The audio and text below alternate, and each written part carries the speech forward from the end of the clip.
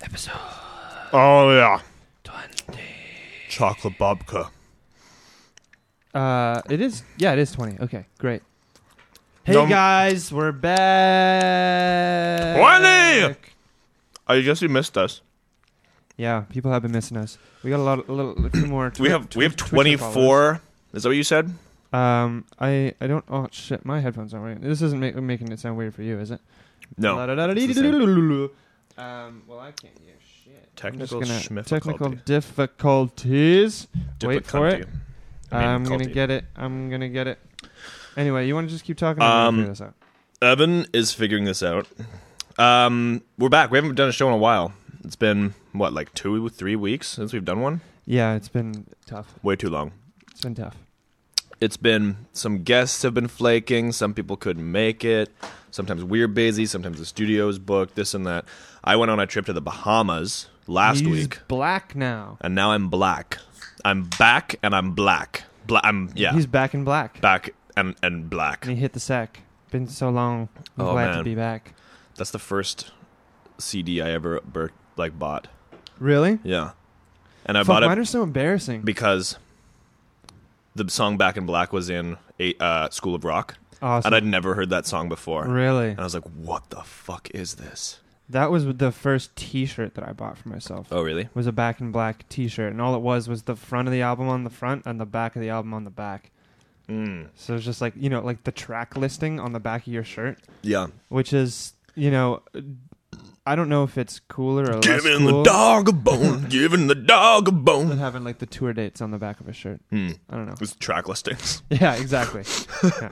Yeah, tour dates look cool on the back of shirts, but I can't actually listen to that album without visualizing playing Amped 2 on my original Xbox. oh, really? Because on the original Xbox, you could import CDs, but it took fucking forever, so I only had the patience to import one CD. So And it was Back in Black. it was so you Back in played- Black. And you So could... whenever I was playing with my friends in my basement, that was the only music that played. What's the first song is Hell's Bells, right? I think the first song's Back in Black. I don't think it is. It's gotta be. Maybe it is. I think it's Hell's Bells though. I think Hell's Bells. It's like it starts with the bell. No, the album doesn't fucking start with the bell. Well, let's figure this out here. Anyway, it's a great album.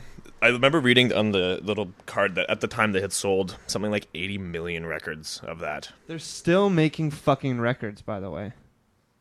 Oh, Back in Black is track 6. Yeah, it's Hell's Bells first, right? No way. Yeah, I listened to that album so many times. Oh. Well, maybe it just was on shuffle. And they're while I was coming to the playing. Big O. Really? Yeah. I actually saw them live. Really? What was Yeah. it like?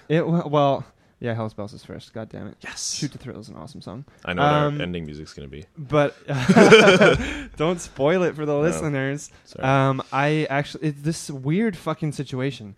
I was basically like as a form of punishment. You have to try this. I'm already really dry. I'm sorry. All the You're dry? Chesky stuff is just so dry and flaky. I can't do it.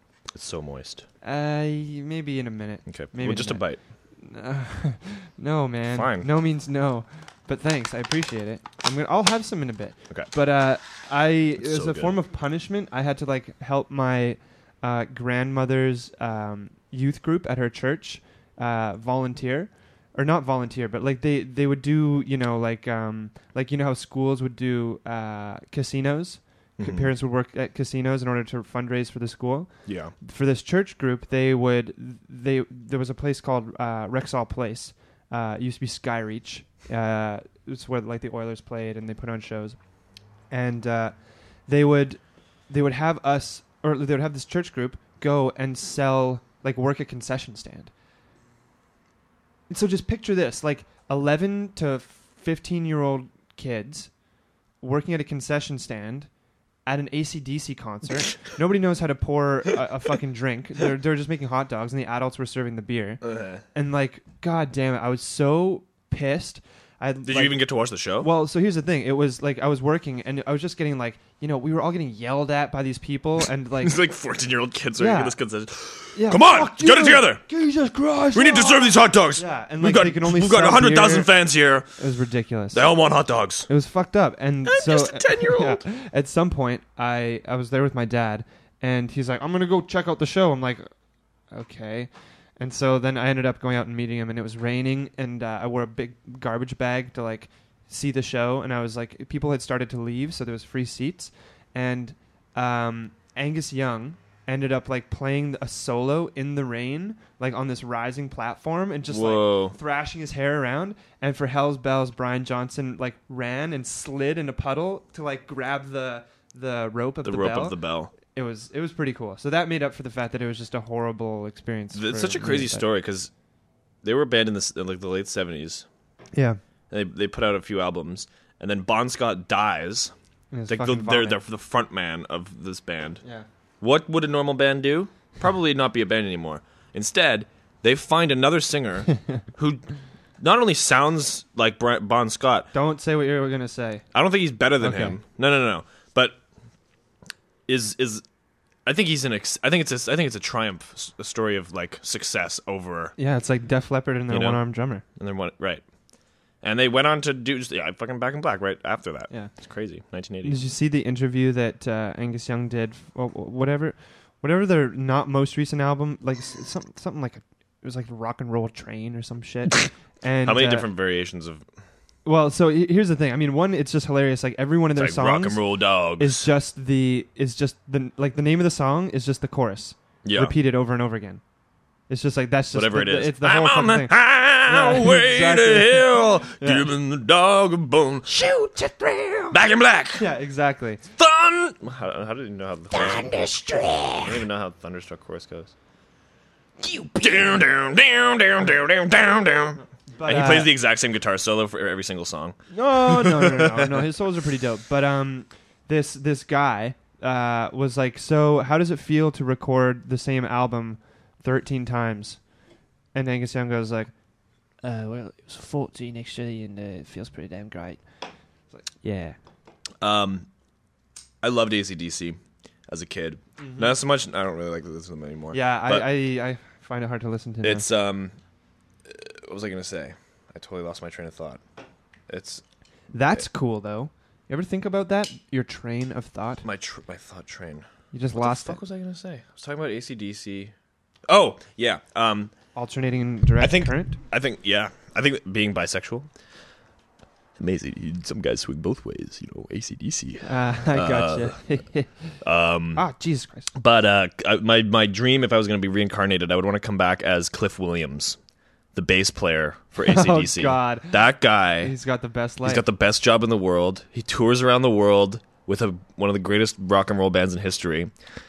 He can probably walk around with. He's probably a bajillionaire. Nobody probably recognizes him, and if they do recognize you, it's probably kind of cool. Yeah, you're that big of a fan that you know who he is, and he's a fucking multimillionaire. He's in fucking AC/DC, and to play all he does is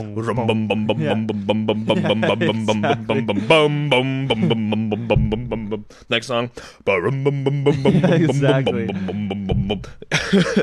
Oh man, and he doesn't even like dance around on stage. Recently? I don't know. I know that Malcolm Young quit the band because he was too much of an alcoholic, and he's like, I just want to be an alcoholic. Isn't that? I remember like Malcolm Young was supposedly a better guitarist than Angus in the beginning, but he's like, I don't want to be the lead guitarist. I want to drink. Because apparently he loves drinking so much that he's like, you can be the lead guitarist. That's so funny. I saw Van Halen live too. Oh, no way. Yeah. With David Lee Roth? No, fuck no. Sammy Hagar. Ugh. Not Van Hagar. Yeah, you know what? I don't know. I was 14. I went with like the dudes in my band. Mm. So we were just like four long-haired dudes. Did Eddie Van Halen play Eruption? He was fucking wasted and he cried while like slurring like, it's like, yes, so much we have. Sounds about right. Yeah. Meanwhile, like Mark Anthony is like chugging what appears to be Jack Daniels, but I'm sure is some form of iced tea at this point, and playing his Jack Daniels bass. Oh yeah, he has a Jack Daniels bass. That was all so that funny. Shit is just so ridiculous. What was the ad that we saw when we were watching SmackDown? Or I mean, the hockey game. About like, SmackDown was amazing. Def Leppard, Alice Cooper, and with Motley Crue. With Motley Crue, and then Queensryche. But there was another one too. Scorpion.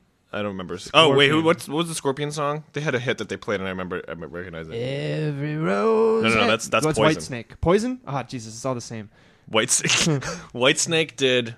I don't even know.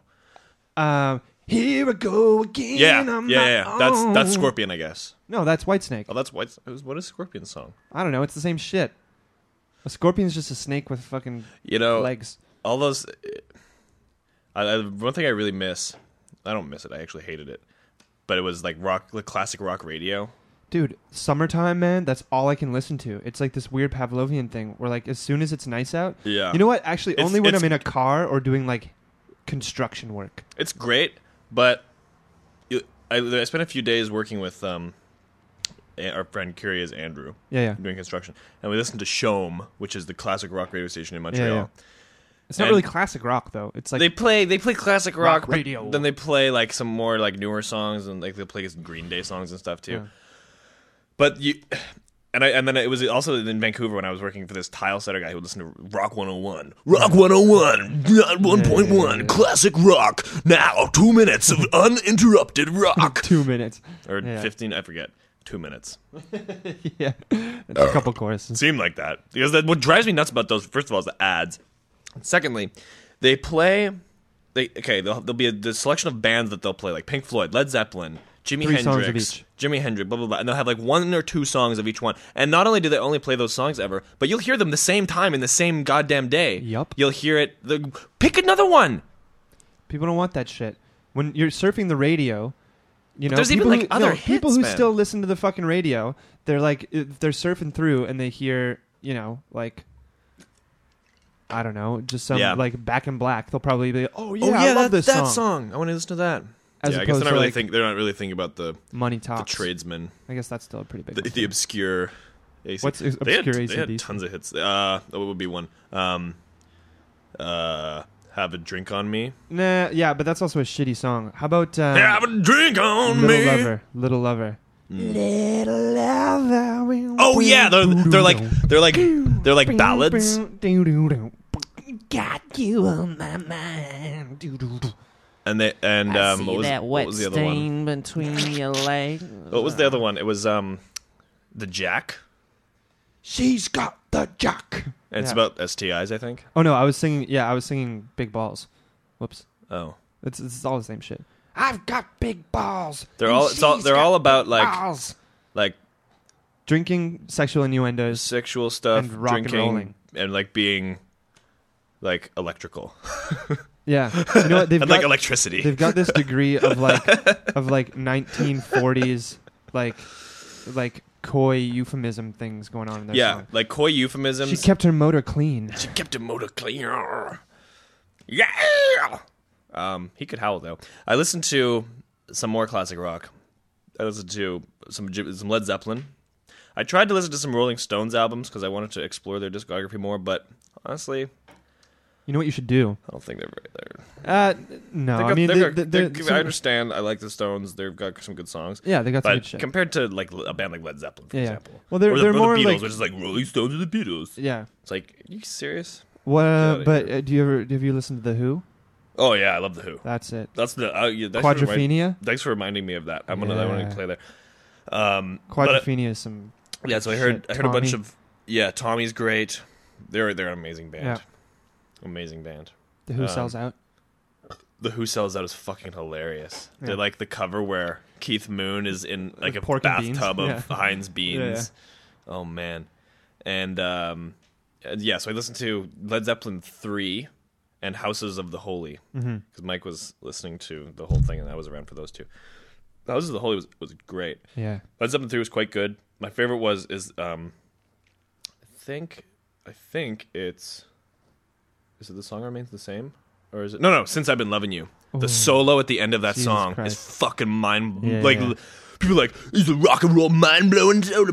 But actually, though, listen to that solo. You know what? It's fucking crazy. We've been talking about this. How do you do that? And I keep telling you, like, get the live shit. What we should do is the DVD, The Song Remains the Same, is it's good. Magical. Yeah, I bet it is. It's so good, and it's got like these weird, like cinematic, like cutscenes between, where like they're just like chilling, riding in a field, or like Jimmy Page is like sitting in Aleister Crowley's fucking mansion and just like apparating in different parts of the room. Whoa. It's really cool. It's really cool. Sweet. Yeah, it's a whole concert film. I think I've seen parts of it. I don't know. It's so good. Good shit to put on in the background of an orgy. I can see that. I guess, yeah. What would I play in the background of an orgy? Speaking of orgies, I texted you the other day.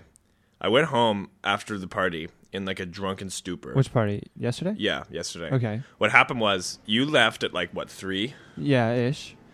Okay, after. so we stayed up until like 7 or like during the sunrise. And was Elise up? Elise went to bed. And it was me, not to sleep, Corinne, to bed, to sleep. Yeah. Me, Corinne, Gypsy Mark, who may or may not be appearing on a podcast tonight. Oh, I don't know. I have a feeling he might manifest. Anyways, he was there, and yeah, it was me, him and Mike. I think that was it. Oh yeah, Arseny and Danielle were sleeping on the couch. Anyway, before you finish this, I can't tell if this is like.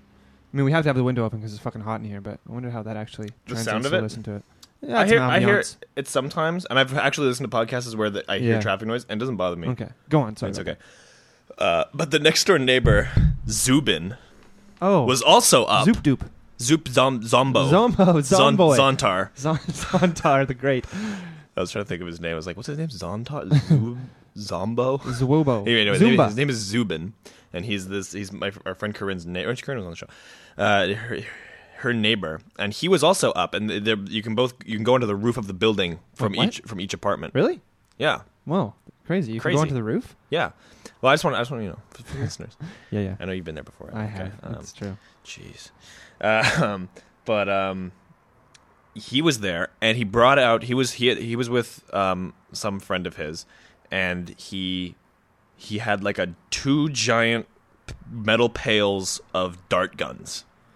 Like you put a dart. That's what that picture was. You put a dart gun, like one dart in the end, and pull the thing back, and you can shoot a dart. So he had like 20 of them, like a foam Nerf dart. Okay, I thought you meant like dart. I was like, holy and he had shit, like 20 of them. So we all got dart guns, and we played this game called, I forget what it was called. He had a name for it, but basically you would put one of those red party cups on your head, nice. And you'd have to walk around and like William Tell. Exactly, and you try to shoot cups off of each other's heads. And if you flinch because it's going to hit your eye, the cup falls off anyway, right? Exactly. Oh. Exactly. So it's really Glasses fun.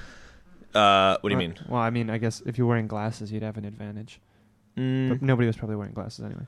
They're not that. It's not that threatening. Like, even if you get hit in the eye, you're probably going to be fine. But you want to dodge it so the kid doesn't hit your cup. Sure. But we had it played for a while. I got some great shots in, and then we split into teams. Where it was me and Zubin versus Mark and Mike, and we would like whichever team shoots off the cups, gets both cups off. Both players wins. And it was like, can you continue to shoot once your cup is off? No. Oh, okay. You're out. Yeah. Okay, and it was like this was such a close match. We played to 5. Nice. It was tied 2-2. So what does this have to do with orgies? That wasn't a segue. I said orgy, and you're like, "Oh, get this." So last night. Okay. Oh, okay. Okay. Really? Let me get into it. Sorry. Anyway, that's what we did last night. So right. I got home at around 7 a.m. I had to work the next day. Today. Which is today. So I was like, fuck, I don't want to just stay up. I'll be all fucked up at work. I'm going to go home and get a couple of hours of sleep. So I go home, I stumble home, and I get into bed, and I go into my my usual jerk-off routine, where I watch some porn and jerk off and go to bed. Oh, yes. What was this site that you were telling me about? Right. I found this website, and it's like this private website that's run by this couple that like decided to start a porn company. Sure. And it's called Porn Fidelity. And loyal to porn. They're married to each other, but they have like it's like XArt, like high definition. Sure. I don't know if you like that at all, but no, yeah, the high def is always good. But the high def, nice but it's really like artfully, like really well shot. Sure. And it's like some of the best porn I've ever seen. It was amazing. So they have like a third party there filming it, obviously. Yeah. But it's the dude who owns the site, and then like a bunch of random chicks. Like the different ones every time. Anyway, Porn Fidelity. It's Porn Fidelity. Ejaculation recommendation. Hey, we should have that. Pick of the week. The pick of the week. What's in your spank bank? What have you been watching? Me? Or I don't know, just in general. Not really anything. It's like it's gotten to that point where just like I only really jack off to like, for the memories. It's like, I've been doing a lot of that lately. Usually I start with porn and then finish with memories. Oh no, that's not what I mean. I just mean like the memories of jacking off. Just like I'm like whenever I have free time to be getting off, I'm usually with my girlfriend. Right. That helps. So sometimes when I'm alone, I'm just like, well, I might as well. I mean, he misses me. That's really funny. Although I have this fucking problem, man. I don't know if I've mentioned it before, but like I keep my nails really short. Yeah, me too. I can't stand having long fingernails. One for playing guitar, and just the other because I have this fucking problem when I'm asleep. I'll like violently scratch my balls and wake up in the morning with like scratches on my balls. And then the entire fucking day, sometimes even 2 days, it's just like... You have lacerated testicles. So uncomfortable, man. Oh my God, that's weird. It's so fucked up. And I don't... You have to, go to sleep with oven mitts, basically. You have to put your balls in a...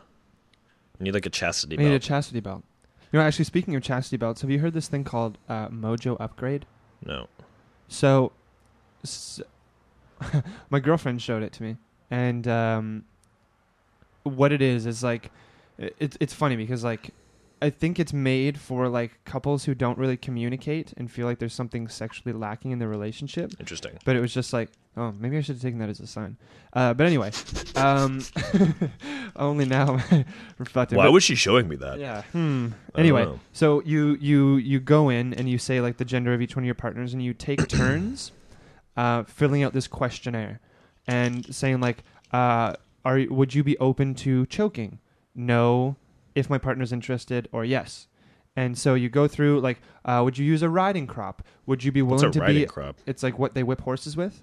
Oh, like a cat of nine tails? No, but like just like the stick with the little piece of leather on the tip. Oh, yeah. Oh, yeah, like that a jockey has. Yeah. Would you be willing... how about golden showers? How about brown showers? And so you fill it out, and then the next person fills it out. Be like and brown hail. Oh. I mean, I guess it depends on what you ate that day. Right. But a lot of corn. And then when you both fill it out, it shows you a list of all the matches. So it completely ignores, like if I said yes and she said no, it doesn't even show up. Right. So it doesn't show like he wanted a brown shower. She's not into brown showers. Yes, I mean basically I clicked yes to everything except brown showers. Really. I don't know. I'm open-minded, but yeah, that was kind of interesting. It would just be too stinky. I couldn't have. There's no fucking way. There's no fucking way, man. Like I think in order to be able to, like how often this comes up on the podcast.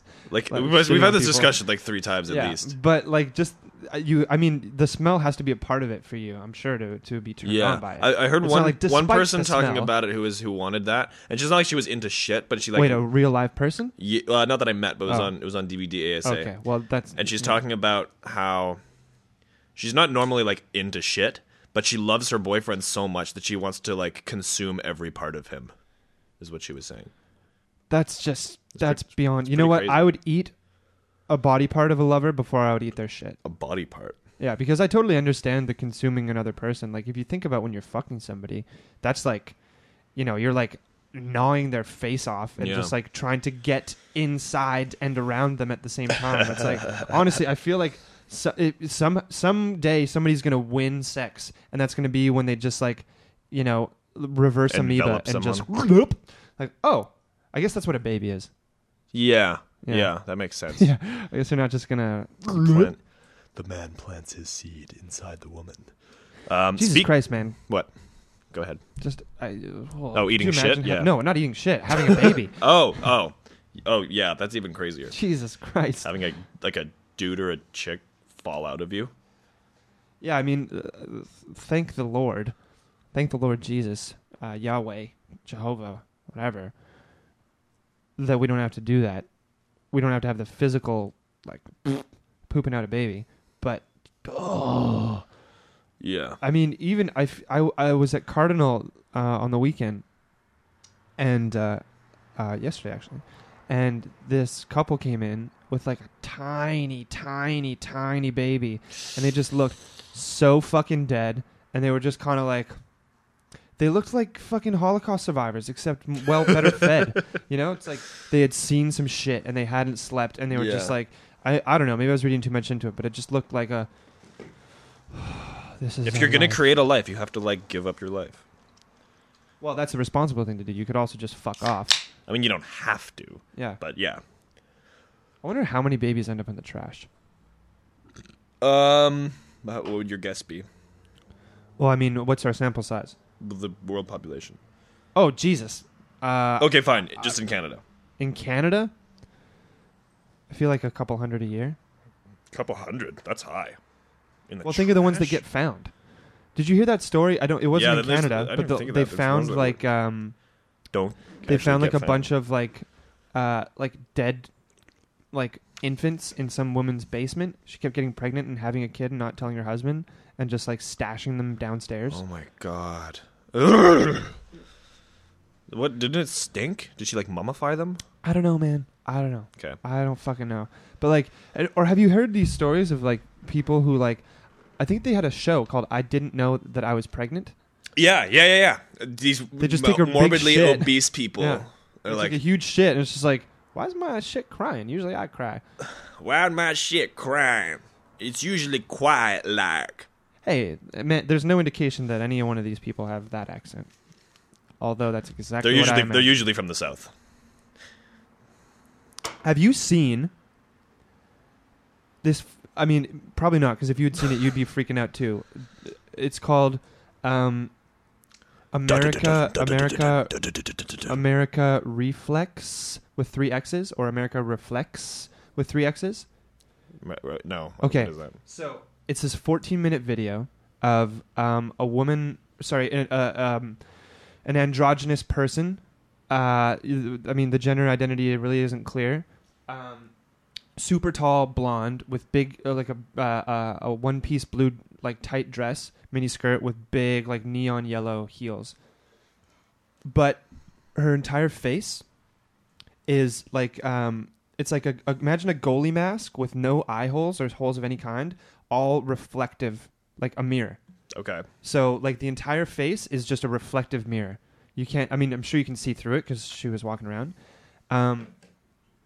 But like it's in Myrtle Beach, South Carolina, on like what looks to be like a late Friday or Saturday night, and it's just so fucked up. She's walking, and then the camera follows her, and people like start following her and like taking pictures. But then like violence starts to erupt. Like people start throwing water bottles at her, and like it's just like this weird like xenophobic documentation of people being like, "That's weird. Like I don't understand that. What is that?" And like what's also notable is like all of the violence came from women, and so like you hear and see guys being like, "Hey, baby, nice body, but how's your face?" Because they can't see her face.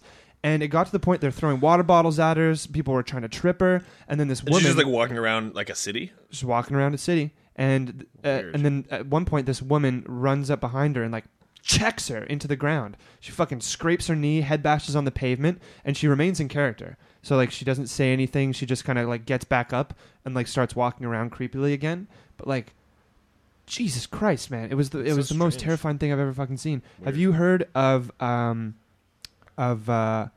oh damn it, it's like this performance artist. She did. I mean, did you hear about that? Like that Shia LaBeouf thing where he like, as an apology for doing some shit, he's like, okay, I'm gonna sit here and my fans can do anything they want to me, and I'm not going to, retaliate for like 2 hours. So people like hugged him, and then some girl started like, basically he said he got raped, blah blah blah. But apparently, there was a precursor to this. Sorry, interruption. Yeah, is he here? Hello. Hey, buddy. Oh, it's locked. Okay. All right, We'll come down. See you in 1 second. Yeah, go for it. I'm gonna find this. Okay. Down. Fame. What's your name? Oh, okay. Marina Abramovic. and it's called. Anyway, Marina Abramovic, and it's called Rhythm Zero. And so, as a performance artist, I think this is in 1974. She sat in a room and had something like 26 or so, or I don't know, a couple dozen items on a table, ranging from feathers to chains to a knife to a pistol with one bullet in it. And the idea was that for 6 hours, she was going to sit as another object in the room and allow people to do whatever they wanted in the name of performance art. And it got to the point where somebody took the pistol, put it in her hand, loaded it, and put her finger on the trigger, almost as like would you do this to yourself? And she stayed completely calm and collect. She said she didn't have a death wish. She just wanted to see how far it would go. But holy Jesus, apparently the same kind of story. Like, it starts out with kind of awe and confusion. People were kind of moving around, but then it got to the point where somebody like slit part of her skin and started drinking a bit of her blood. Like, it was just, hey man, hello. How you doing? Pretty good. How are you doing? Great. Have a seat, buddy. Pull up a chair. Grab a set of phones. You want a beer? Hmm? You want a beer? Sure. Cool. We have beer. Oh yeah, we're just talking about performance art. Cool. Have you heard of Marina Abramovic? Oh yeah. Marina Abramovich. Yeah. Rings a bell, but I don't- So I'm gonna. Did you I just kind of told the story, but I'll say it again. This woman in I think it was like 1974, in the name of performance art, sat herself in a room and laid a series of objects. I think like 25 or 26 objects, ranging from like a feather boa to chains, a pistol, one bullet. And she said, for 6 hours, I'm going to sit in this room, and you can do whatever the fuck you want to me, and I'm not going to retaliate. I'm not going to respond. And so it started off with people just like trying to tickle her or like drawing on her arm. But then it got to the point where somebody took the pistol, put it in her hand, loaded the bullet, and put her finger on the trigger, like up to her head, and like completely loaded, completely legit, apparently. And Jesus Christ. Yeah, like the art director had to be like, no, don't do this. But she even said, like, I don't have a death wish. Like, I just want to see what fucking happened. But then after the 6 hours, she like just started moving and acting like herself again, and people ran away. They couldn't look at her and acknowledge her as a real person after 6 hours of just treating her like an object. It was very strange. Pretty cool. Hey, did you ever see the movie? Before we start, you want to just introduce yourself, and I'll get your levels here. Okay, perfect. Hi, everybody. My name is Mark DeBears. What? Wait, sorry. Oh, go for it again. Hi, everybody. My name is Mark DeBears. Yeah, that's much better in my Beautiful. ears. You can hear yourself. Yeah. I never actually knew your last name. I just know you as Gypsy. That's perfectly fine. You can even call me Gypsy for the rest of this cast. That's This cool. is Gypsy. Yeah. That's a I'll great. just be How did that Gypsy. nickname come about? It's actually an interesting story. So you guys know my friend Ben. Yeah. So there was one time about 2 or 3 years ago now that we were basically just chilling on Sunday morning, I guess, at like 4 a.m. And it was just the two of us, and it was like after a party, and it was at the point where we were so tired that like we didn't really know what we were talking about, and we were just talking for the sake of talking. Sounds familiar. Yeah, it sounds like this morning. It sounds Yeah. like this morning. Yes. sounds like right now. Wait, what? This is Bum, vaguely bum, familiar. Yeah, and so it was one of those mornings, and we got into this argument about what defines a gypsy. Like, what are the qualifications that Sure, make someone... Romania. This is what he Okay. was saying. He was saying there's a bloodline, and I'm like, sure, there's the Roma bloodline, Right. which is where the gypsies originated. But nowadays, my argument... All you need is a caravan. You just steal milk. Exactly. Yeah. Nowadays, you see people on the streets, and in my experience has mainly been in Europe, but I know they're all over the world, and they peddle purses, knock off Right. stuff. Right. But those people aren't of the Roma bloodline, but everyone Right. calls them gypsies. Good point. So, are they really gypsies? Is everyone just giving them a misnomer? Or can you actually become That almost a gypsy? sounds almost like the Jewish thing, where you could be a Jew Yeah. without being of the Yeah. Jewish heritage, Yeah. because it's kind of like there's a weird blurred line between whether it's actually an ethnicity or a religion. Or religion. and you can become a member of the Judaic faith. You Right. can, yeah, Right. you can start practicing. So, are you peddling purses or what? How No, how did but this name it come? is like it's kind of interesting because my whole argument was that you can become a gypsy, and everybody that I had this conversation and brought this up with was like, "You're fucking wrong, man. There's no way you can become a gypsy. You're But either of the bloodline the or weird not." thing about that example though is there's no like official like headquarters. Right. There's no like bureaucracy set Yeah. up. They don't have a Exactly. prime There's minister. no. of Gypsy. They just have they're just gypsies. They Right. run around and do Exactly. things. It's all very nebulous. Well, maybe is it not just like a kind of a synonym for vagabond, Yeah. bohemian? Yeah, Yeah. yeah, and I mean, gotcha. I'm none of those things, but I find it really ironic how I kind of have become a gypsy inadvertently just through this conversation. Everybody knows me as Gypsy. Huh. Even So people, Ben was like, I had this fucking argument with this fucking gypsy. yeah, He thinks yeah. he's a gypsy. He wants to be a gypsy. Yeah. So then we just started calling you gypsy. Everybody started calling me Gypsy because everybody I told that argument to, like, I had to get in a fight. And With it's also the case of there's a lot of marks there is, in the so world. it really helps. And then in our friend group, there's another Mark who's around a lot. Yeah. So I might just start calling you Ezzy,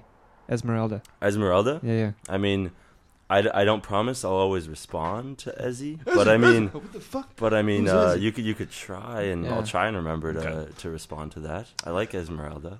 Yeah, It's Ezzy. a nice A tragic figure. anyways, you were talking about Marina Abramovic, the performance artist. Have Yeah. you seen The Artist is Present? No. It's a documentary about an exhibit that she did at the MoMA. Have you heard about this? Where she- No. Okay, the exhibit. This happened like maybe 5 years ago, 5 to 10 years ago. The exhibit was she is in one of the main sort of atriums in the MoMA, and she just sits at a table, and she just sits sitting there, and you go in, and she will just like you'll look at each other for as long as you want, and then you can get up and walk away. Will she acknowledge you if you speak to her? You're not supposed to say. I mean, I guess you can do whatever you want, but she doesn't. She just looks at you and sort of takes you in, Okay. and you just kind of have this sort of connection based on looking at each other. And it was another crazy thing. Like people's reactions were all over the place. No, that'd be strange to do with anyone, regardless if she's like a famous performance artist Yeah. or not. Just like sitting down and just staring at a complete and utter stranger. in Yeah. silence. Yeah. Yeah. It might be even more strange to do it with somebody with no context as to who they actually are. You Exactly. know? Yeah. If Imagine it's like if it's a silent stranger. speed dating. Silence. You just like sit and look at somebody for 10 minutes.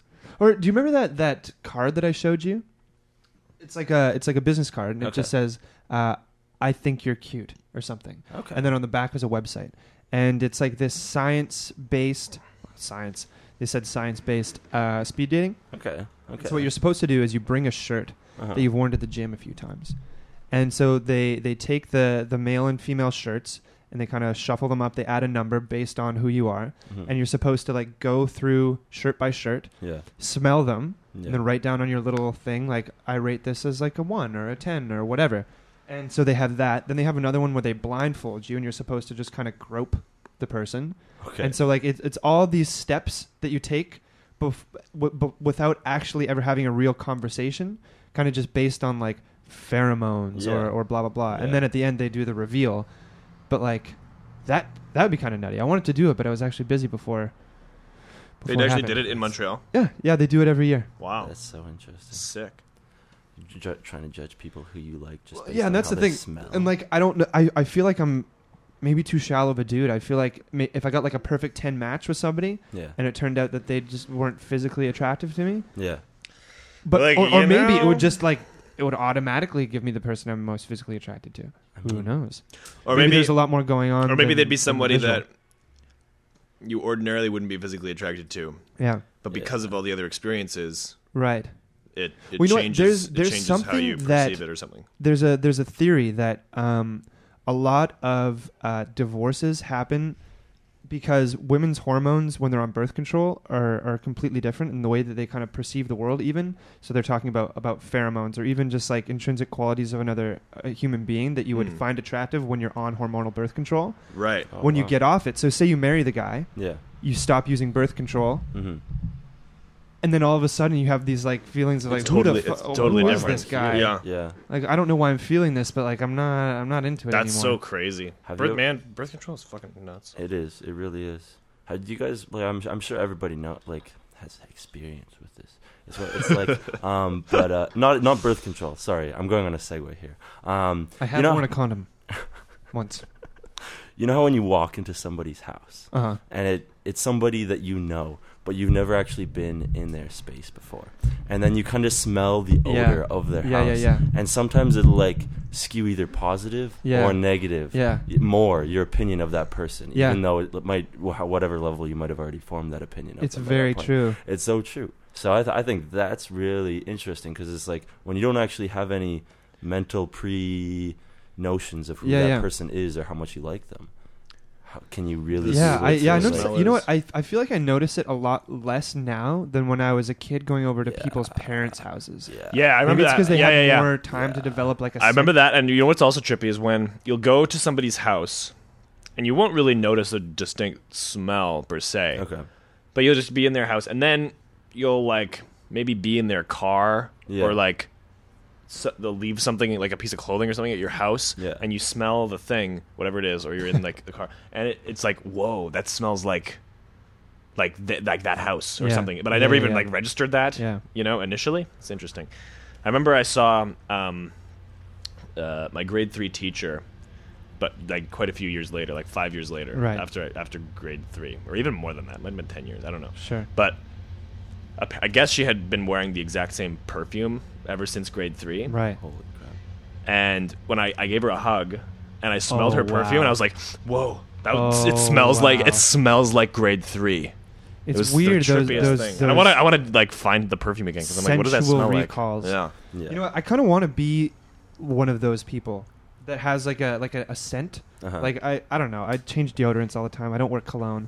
I had a theory of just like I'm gonna be the watermelon Jolly Rancher guy. I'm just gonna always have watermelon Jolly Ranchers, and so like people will start to associate that with me. But no, I was gonna lose all my teeth. Just John Player Standard cigarettes. You know what? I had a weird moment of recall last week. I was just watching videos on Reddit, and what kind of videos? Anyway, this one ended up in my feed, and I don't know how it got there, but I don't know how this got here. But it was. I've seen this before. Do you guys remember the show Sharon, Lois, and Bram? Yeah.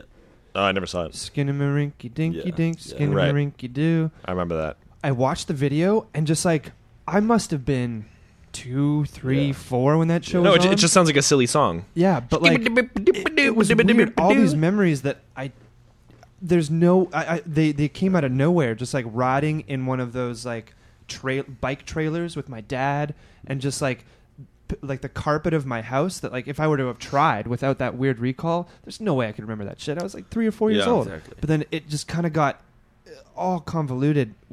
It was just so strange. It's just opened up this another weird thing that I experienced sort of like that is you know how in Thomas the Tank Engine Ringo Starr is the narrator, right? That show's fucking terrifying. It's a weird, scared the shit out of me. It's a pretty weird show. If you the tone of it. Ringo Starr was the narrator. Ringo Starr was the narrator, but in the American version, you know who the narrator was? Oh, George Carlin.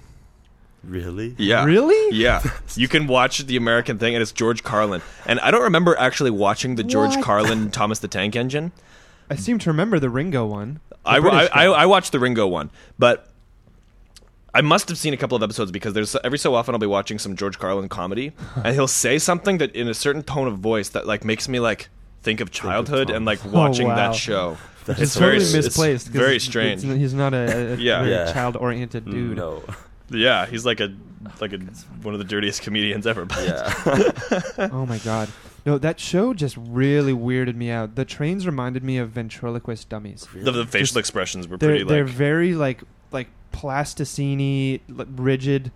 Like maybe I don't think their faces moved at all except for their eyes. Yeah, but they'd like swap faces out. And they were always fucking terrified. They were always in these situations of peril, just like, oh, Bobby can't get out of the tunnel.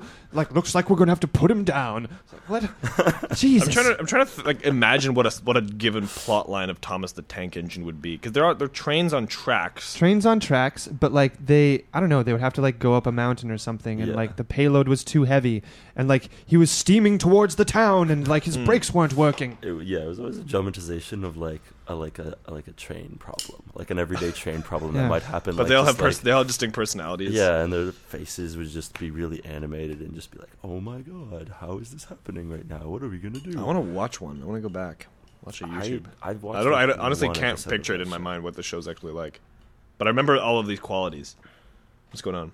Oh, nothing. Just my my headphones are a little weird. But keep going. I'll figure this out. Headphones, little weird. So I was talking a little bit about last night, and Dart fights. the dart fight. Yeah, that was more fun than I'd had in a really long time. I woke up today and I'm like, I need to go buy a Nerf gun. Yeah. I don't know when the last time I played with one was. I need a Nerf machine gun. Zubin's the man. That guy's awesome. Yeah, he's good shit. He looks a lot like Joaquin Phoenix. What? Yeah. Really? Specifically in Inherent Vice. I don't know if you guys have seen this movie. Okay. Well, he has the longer hair. Isn't Yes, he? yes. I don't think I've met him more than maybe twice, but he is like a darker skinned dude, right? Darker skin, kind of portly. Right. Yeah. Long hair. Yeah. Yeah. Beard and Beard. He's yeah, kind yeah. of silly. And Yeah. He reminds me a lot of Joaquin Phoenix's character. I forgot the name.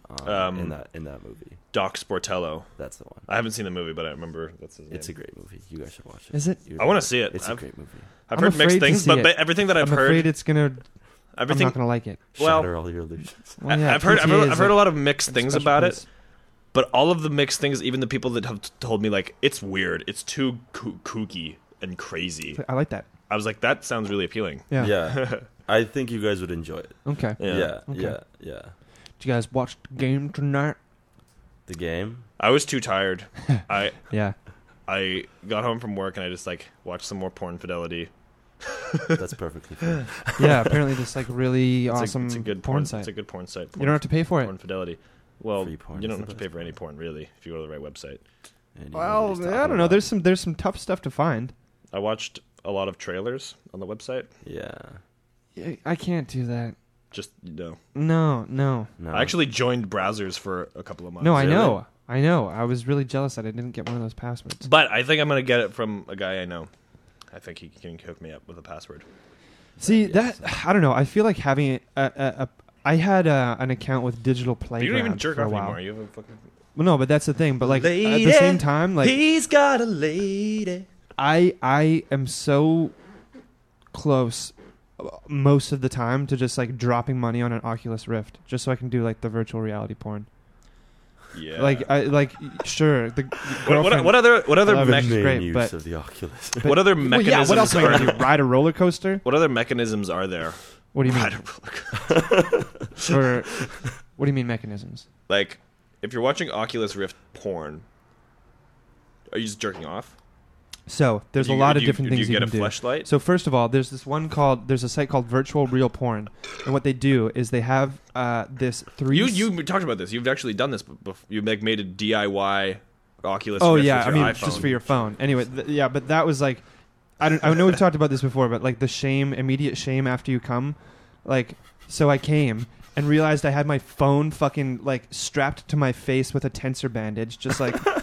This is too much. So I literally tore it apart right after. I was like, I'm never going to do this again. I had the same feeling when I had a fleshlight too. It was just like, no, can't do this. With the fleshlight, there's like that time that you would spend washing it out after. That to me Fucking is dishwasher or something. Like I was at my parents' house at the Pop it out time, of the so like dishwasher. literally no. I had to use like the removable shower head on jet to just like, and it makes a fart sound when water runs through it. So it's just, so bad. But no, so for this VR porn, this guy, like the actor, is wearing a 360-degree camera. So the Oculus Rift has a gyroscope and a head tracker. Okay. So as the porn's going on, it's not just like whatever the camera moves you see in your eye, you can move your head around and look around the room. Like, look down at her pussy or, like, look up at, like, her receding hairline or whatever. Whoa. And, Receding hairline. yeah, that's my stuff, man. That's my That's the VR grannies. Bald girls. But, no, and so there's that. And then there's this one called V-Stroker. And so with V-Stroker, it's like a fleshlight with these weird sensors in it. So as you move it, like, the video plays in time with your movements. So, like, if you're going slow, the video, like, does the exact same motions of you moving. Oh, and then there's these weird Japanese ones where, like, you literally just stand at this, like, it looks like what they'd have at a sperm bank in the future. You just stand there and it just goes like a fucking vacuum from the Teletubbies or something. Jerk tech. Jerk Man, tech. this is Well, have you heard of This is teledildonics? Yes, I have. That's fascinating. Teledildonics. One of the worst words Have you heard of ever, this? no, what's Teledildonics. So you have two.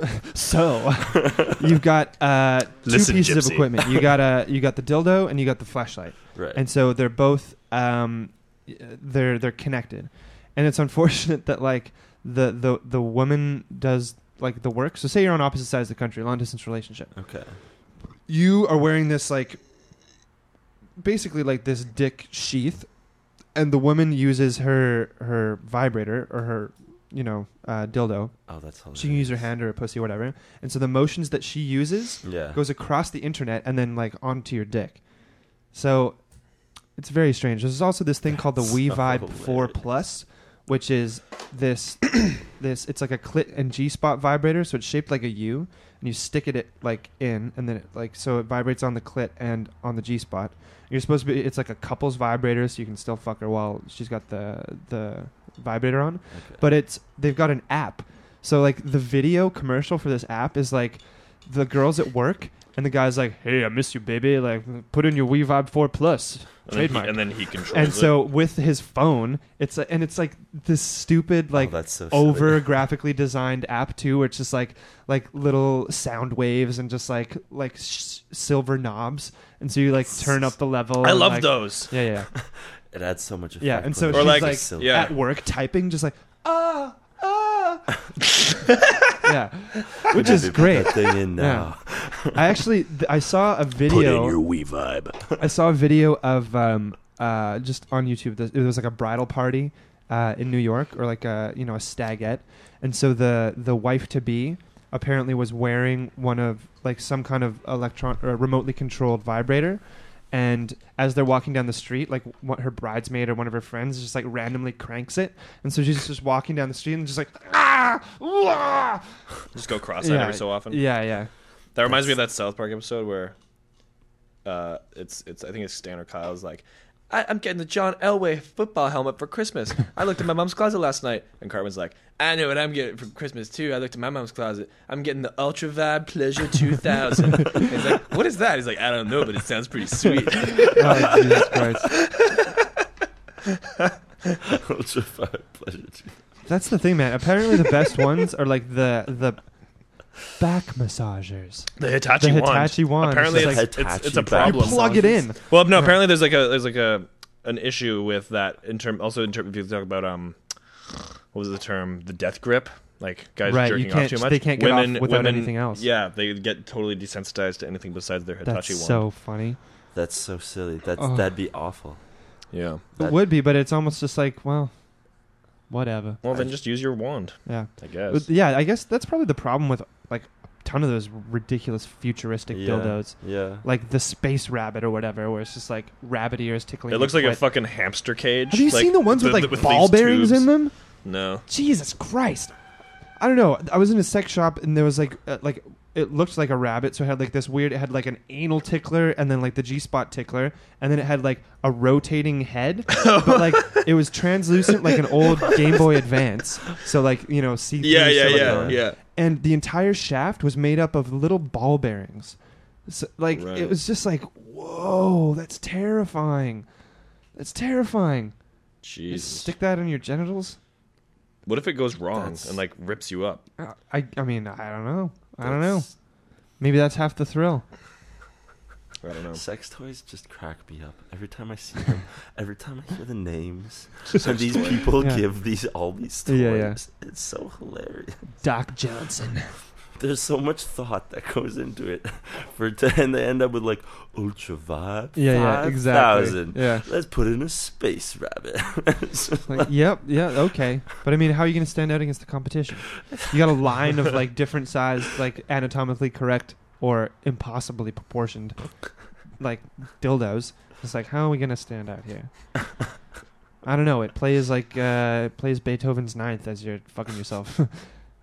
so many gimmicks. So many gimmicks. Ride of the Valkyries. Yeah, Yeah. exactly. Bum bum bum bum bum bum bum. How do you guys feel about having sex while music is playing?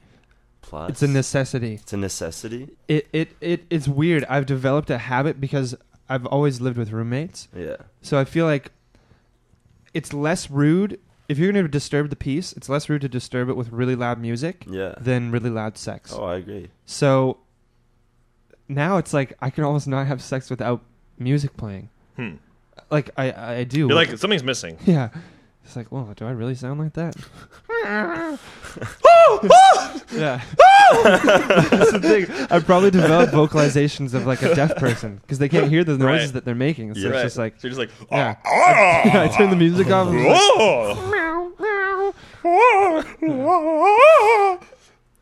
have you ever had sex with somebody with like made really, really weird noises? The girl that I'm currently seeing makes the weirdest fucking noises. Really? Have you talked to her about it? No. That's I like a can't- I weird can't- topic I to bring can't, up. I can't. what kind of noises? It's like something between a squeak, a squeal. Is and, is she Asian? She's not Asian. Oh. She's like just full blown Italian, but she's like grown up. Mamma mia! But it's like a like I'm Like, does she have an Italian accent? no, she's raised in Toronto, so Okay. she's pretty English. Right. Her Italian isn't even that great, but yeah, it's I can't even replicate it. And every time it's like I shrink a little every time I see it, no. and I'm like, all right, I'm putting the music loud this Wow, time. wow. Yeah. Just a lot more kissing. What about you? I've never experienced anything like that. I did recently have Sorry. It's relations okay. with It's okay. a girl who she wasn't like making weird noises, but she was really loud. She's like, yeah, harder. See, there's a threshold of like And I was that's like- hot to like really. I was like, whoa. I've never. You're really good. This is no. I wasn't doing anything crazy, but that was interesting. I've never had. She's like, I like it rough. harder. Shh, Mike's sleeping. Yeah. No. Anyway, but no, I've never had like a really particularly weird. But the ones that weird me out are the groaners, like panting, great, or like Yeah. sharp inhalations of breath, Yeah. spot on. Yeah. I'm into that. Yeah. But the like Like, yeah, exactly. And then like Shut it you. like works with the like, you know, if you like it's like this is a rain dance.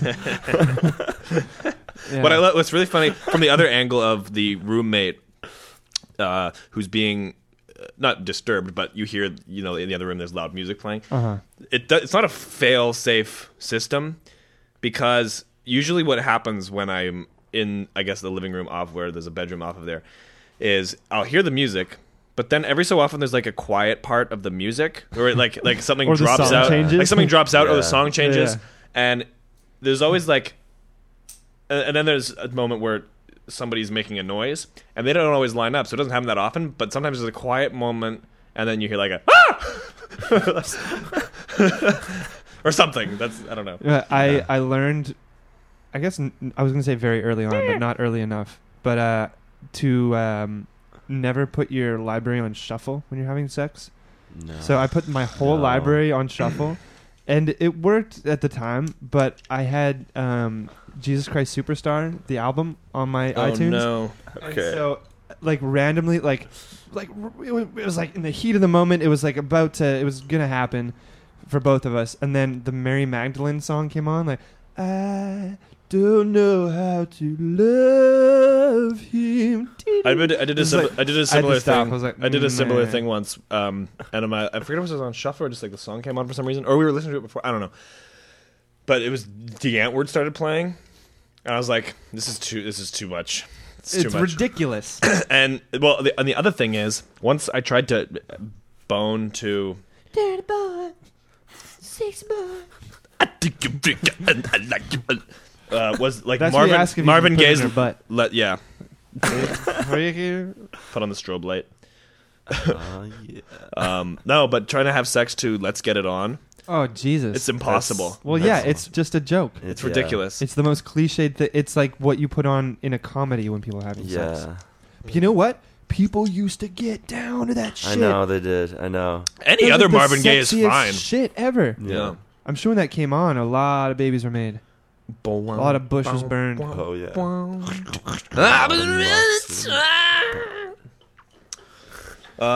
You guys ever had sex with a black girl? Never. No. Me neither. I want to try. I've started like swiping right to all the black girls I see on Tinder, just so I can have experience. Swiping right Yeah. to all the black- Or left. I forget which one is like, but Right. Right. I use the buttons, so I don't. Okay. You're a Oh. speed dater. Yeah. Do you still use that like mosaic view with that extra app? No, It shows no, you, no, like, no, 15 no. at a time, I think you're it was a like, bunk app. Because it didn't do any produce any results at all. Huh. I think it was. I can't believe you're still fucking using that. Well, do I have a story for you? I'd love to hear it. So, I've been dating a girl, or seeing a girl over Just the call last it little dating, while. man. Dating, whatever. You told you love her. That's not untrue. And so what happened? It's the alcohol talk. So, no, whatever. Okay. Whatever. Well, okay. Let me get into this. We're just gonna keep razzling you, Andy, and you're never gonna tell a Yeah. story. You love a girl. You're gay. What are you gay? Yeah. So I met a girl on Tinder, and we were dating for like, I guess a month and a half, maybe, like a few weeks. You're talking past tense, baby. What's happening? Sorry, that was my bad. Okay. Whew. So I Um, was really happy for you. Okay. So, whenever I get into a relationship like this, or any relationship at all, there's always part of me whenever I like say goodbye at the end of a date, or like Uh-huh. I'm saying goodbye, and I'm like, that's the last time I'll ever see her. There's no way she's gonna keep doing I this know again. that I'm feeling. gonna get a Yeah. text I know message. that feeling. I'm gonna get a text message saying, I'm just not in a place with my life right now. Yeah. Blah It blah was blah. fun. This and that. It Yeah. was fun. It's not, or whatever, and it'll be it. I'm just like, that's true, and it's a total defense mechanism. Of course. So that when it does happen, it can be like, I was right. You know, Yeah. I knew it. See, Yeah, huh? Right? Yeah, right, huh? Hmm? Yeah. So I always sort of have that. And this girl, I like her a lot. She's really a really nice, fun person. We have really good sexual chemistry, and I just enjoy spending time with her. She's not like one of my friends necessarily who like challenges me, and I have like, Right. you know, it's not like that, but we're very compatible, and we like watching goofy shit and just like relaxing and Sure. unwinding Yeah. together. That's great. You know, so that's cool. And then, so let's see. I came back from Toronto and I saw her once. I just like came to her house, hung out for a while, but then she had to get up Came to early. your house. I had to leave, Sorry. and then I The walked. sex jokes are I'm never 8. ending. I walked out of her place, and I had that. I didn't. As a relationship like this goes on and on, that feeling of like this is the last time. Slowly It fades away. It becomes more distant. You know, Yeah. a more distant echo.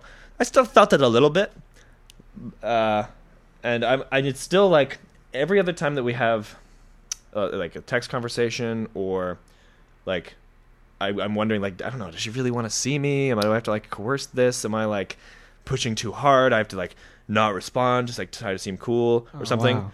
But I don't Okay. I don't think that. It doesn't really affect my behavior that much, but it's always sort of in my mind of Right. like, Okay. I don't want to seem too well, but whatever. And it's funny, and it never, any paranoid assumptions I have are never the case. She's always like really happy to see me, and we always We have got like, lots of these, by the way. Excellent. and it's always like really great. And she's always like, don't go, and blah blah blah, everything like that. Uh-huh.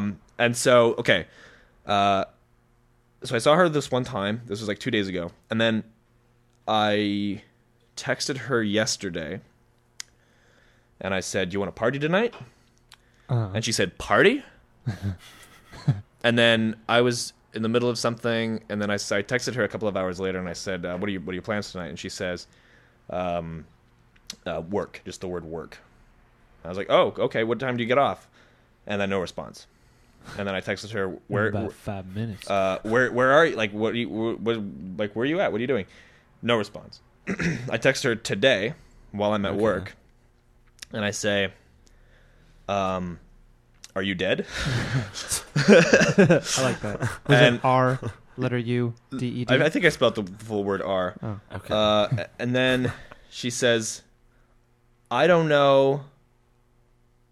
I can't answer you right now. What the fuck? Yeah. Have you spoken to her since? And I'm like, well, What?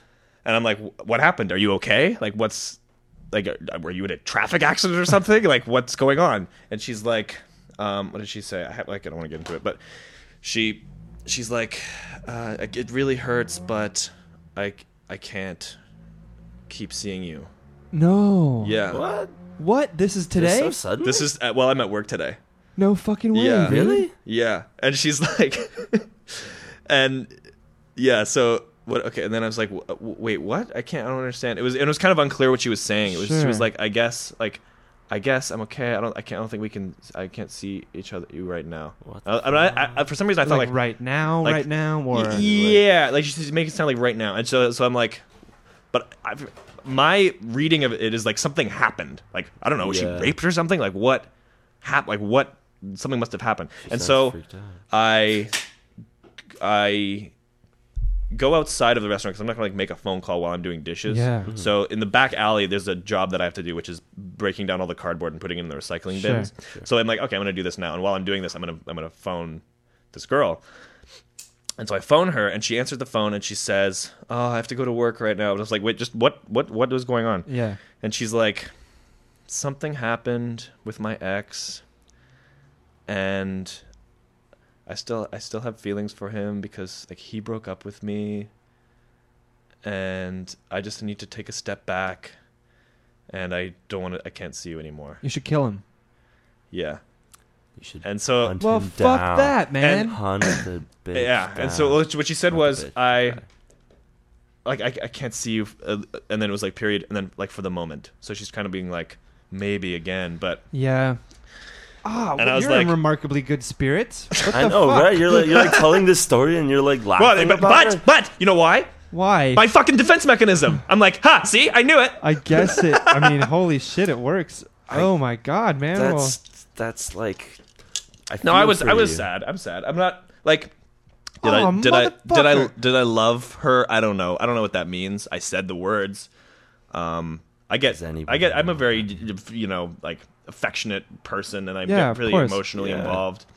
And I've been thinking a lot about that lately, especially doing that show Ernest and Ernestine Yeah. about like what does it mean to actually be in love, and like the things that you feel when you go through a breakup, even on something that's as on a small scale like this. It's like, what am I losing? Like, I'm losing this person from my life, but you're losing that high of being quote unquote in love, which is, I think, the feeling of somebody wanting you, Yeah. Making and yourself feel like you're worth something. you're worth Yeah. something, you're Yeah. desired, you Yeah. are wanted, you like have this somebody else who is like sort of gratifying you and Yeah. making you Yeah. saying like I love you, like it's and that's the feeling that I think in the beginning of relationships, like when you're in the honeymoon phase, Yeah. that's what you're both high on. You're both getting off on that feeling of having somebody else like Yeah. acknowledge and like Well, I mean, it's like want the to spend Romeo with you. Juliet thing, like Right. being in love God, with the yeah. idea and of you're being in love. you're in love with the idea of love, and you're in love with the feelings that you get when somebody Reciprocate. feels that way about you. Sure. Somebody's attracted Yeah. to you, it feels good. And so that when you lose that's the loss, I think, in a relationship like this. Yeah. But I think when you're in a more of a long-term relationship, eventually your identity kind of becomes sort That's of true. one With that with this person. other Yeah, yeah, yeah. person. Yeah. And then so when that ends, and that's probably your that's world maybe what breaking, like a more yeah. accurate definition of like love, like true love might Right. be, is when you get to Yeah. that sort of stage where you're like, this person has entered my And they life, make me a better person. and they make being me a around- better yeah, yeah. person. And it's not just I'm getting off because somebody's giving me attention and Right. wants to be around me. but it's like I am this kind. We are kind of the one. It's like Yeah. it's like a union Yeah. of sort of thing. And so when that ends, it's like a part of myself is dead. Right. Whereas this, I guess I didn't really have that. I loved being around her, and I loved Sure. like Yeah. the experiences and the feelings that Yeah. I would get. And I understand that like Well, She hey is the man, right if dude. I don't anything, you're care. good at playing it cool, so she'll probably hit you up.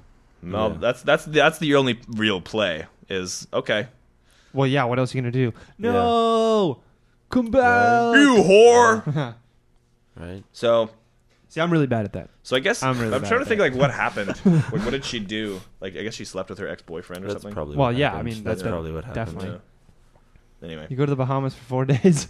Yeah. Hey, at least I got one more in after I got back. Okay. Did you notice something was awry? No, it was the best yet. It probably happened like Friday night, like Like while she was like that night, yeah. yeah, like because if it was Because yesterday, that she there was all this stopped time where she talking wasn't to you? responding, Yeah. Yeah. But and then but like it was like early that day she was like party? Like what is it? And then I didn't respond for a little while, and then I said, "Yeah, I'm having a party with my friends." And it was at that moment that there was no response. That's bullshit, man. Isn't that crazy? That's messed up. Well, I mean, I applaud you for your reason stands keeping right it now. cool Jesus and, Christ. like being able to do. I was. I How long mean, were you with her? like I don't know, a few weeks. This wasn't a big thing. No, dude, But- it's been a couple months, It man. was a couple months, I guess. Yeah, are you kidding me? Okay. I don't know. I don't have keep track of time. It sounds like it's more than a few weeks. Yeah. Sounds like a You- couple the way months. you describe the relationship, you're thinking about her. Oh, You're like yeah. worrying about whether she likes just it, blackmail her and with wondering pictures. how the best Yeah. parts to send messages. I got some. Good thing flirt I'm on not. you, Good thing I'm baby. not a total piece Just of send shit. like nudes of yourself Not a and just be total like, piece. "This is what you're missing Yeah. out on. Look, yeah. There's. Don't you want Yeah. this body?" Okay, I thought about shot. sending a No text. such I thought thing. of sending a text message that I didn't do in the end because this is a pattern that I have is when a girl sort of blows me off or breaks up with me, I start just sending ridiculous text messages and like making jokes, which is just like my. But it's just driving it into the ground in order it's to like driving it it's into the another defense ground mechanism, more. mechanism, It's, right? yeah, exactly. It's Yeah. like, ha, I don't give a shit. Blah blah blah.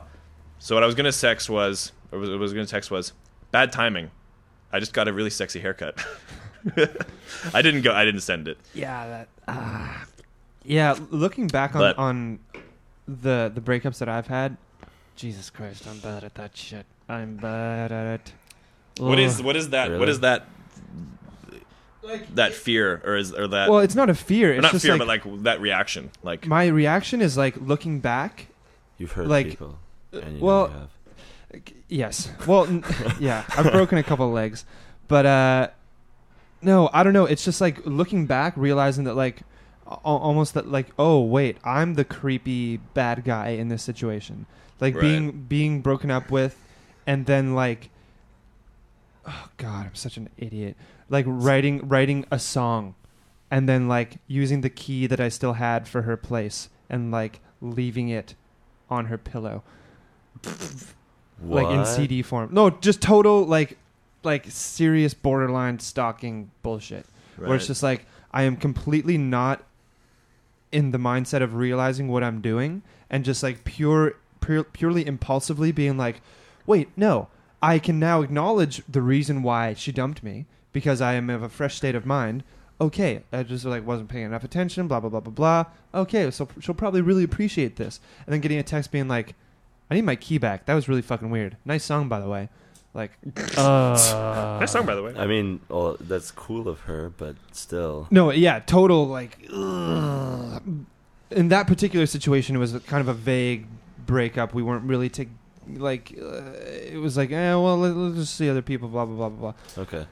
But yeah, and then the most recent one, just like, well, you know the story of this, just being like, no, I just need to become a better person, and then like she'll realize that's that like never the right response. no, it's not. No. Like the only way to play it is just like the like true or otherwise playing of it as just being totally cool with it. Just being like, okay, sure. That's the only way you can do it. Even if you're fucking Not cool with burning it. on the Like inside. like I say like that's really disappointing. I'm sorry that this is the case. I wish it wasn't. Blah blah Yeah. blah. But at the end of the day, it's out of my control. If that's the way you feel, I'm just a fucking Exactly. control freak. That's the thing. It's just like, no, Okay. there's some way that I can right. you know, I hate to use the word, but like manipulate the situation in order to. Right. Yeah. But then I get out of that stage and I realize like, okay, no, life goes on. Like it's probably for the best that this even happened in the first place. Like, Jesus Christ. Yeah, I'm bad at that. Breakups suck. Have you guys ever had like a really bad breakup? Like a few people that I know always talk about the ex-girlfriend coma. The ex-girlfriend what? Coma. Because it's like it's so debilitating that I've you been just like can't function for like a week. Yeah. Yeah, man. That shit I've been dumped. I had one mutual, like I know everybody says mutual, but like one truly mutual breakup. Okay. That was fine. Then I got dumped and had the weird, just like. Then I did a dumping, which was honestly kind of refreshing. I was like, doing the dumping is kind of nice. Like, this is okay. I'm fine. Like, I'm obviously sad that this is over, but like, this is the right decision to make. And that like put everything into perspective too. I was like, oh wow, wait a second. It's not that I hate this person. It's not that I think they're a piece of shit or blah blah blah. But then realizing like anything she could have done, including all the weird things that I'd try to do to get somebody back, would not have worked. No. Anything it would have just made me less likely to ever consider being. You know, amicable with this person ever again. Yeah. It's like that Seinfeld, remember, where it's George starts. It's called the reverse, where George starts doing the opposite, or it's called the opposite of everything that he would normally do. And he starts he starts being like really successful. Yeah, I think it's that episode, or it might be something else. But anyway, the luck starts to change, and he becomes really successful. But meanwhile, Elaine, like she gets fired, her boyfriend dumps her, all this stuff. But Jerry stays completely in the middle, and he like loses Even $50, but then finds one. Even Stevens. And then there's a scene where he's with I guess the girl he's dating at the time, and she's like, "Listen, we can't do this anymore. This isn't working." Blah blah blah. And he's like, "Okay, yeah." She's all right. What do you mean? What's wrong? What? What do you mean? It'll all balance. It's fine. I'll meet somebody else. Yeah, even Stevens. It was nice dating you for a while, and have a nice life. Oh my god! If only. Seinfeld's such a great show. It's so good. I love who we got Elise on. Well, not we, but you managed to get Elise onto it. Yeah. No, she dug it. That's a great show. How can you not? It is. It's a truly great show. So anyway, I was like scrubbing dishes. So okay, then I guess I'm not going to be as adamantly against you Tindering. Yeah, I mean, you've been adamantly against him Tindering in the past. Well, it was also kind of like there was a moment where there was a problem. It was a problem? Well, I don't know. You were seeing this girl, and I just thought, like, what are you doing? Focus, man.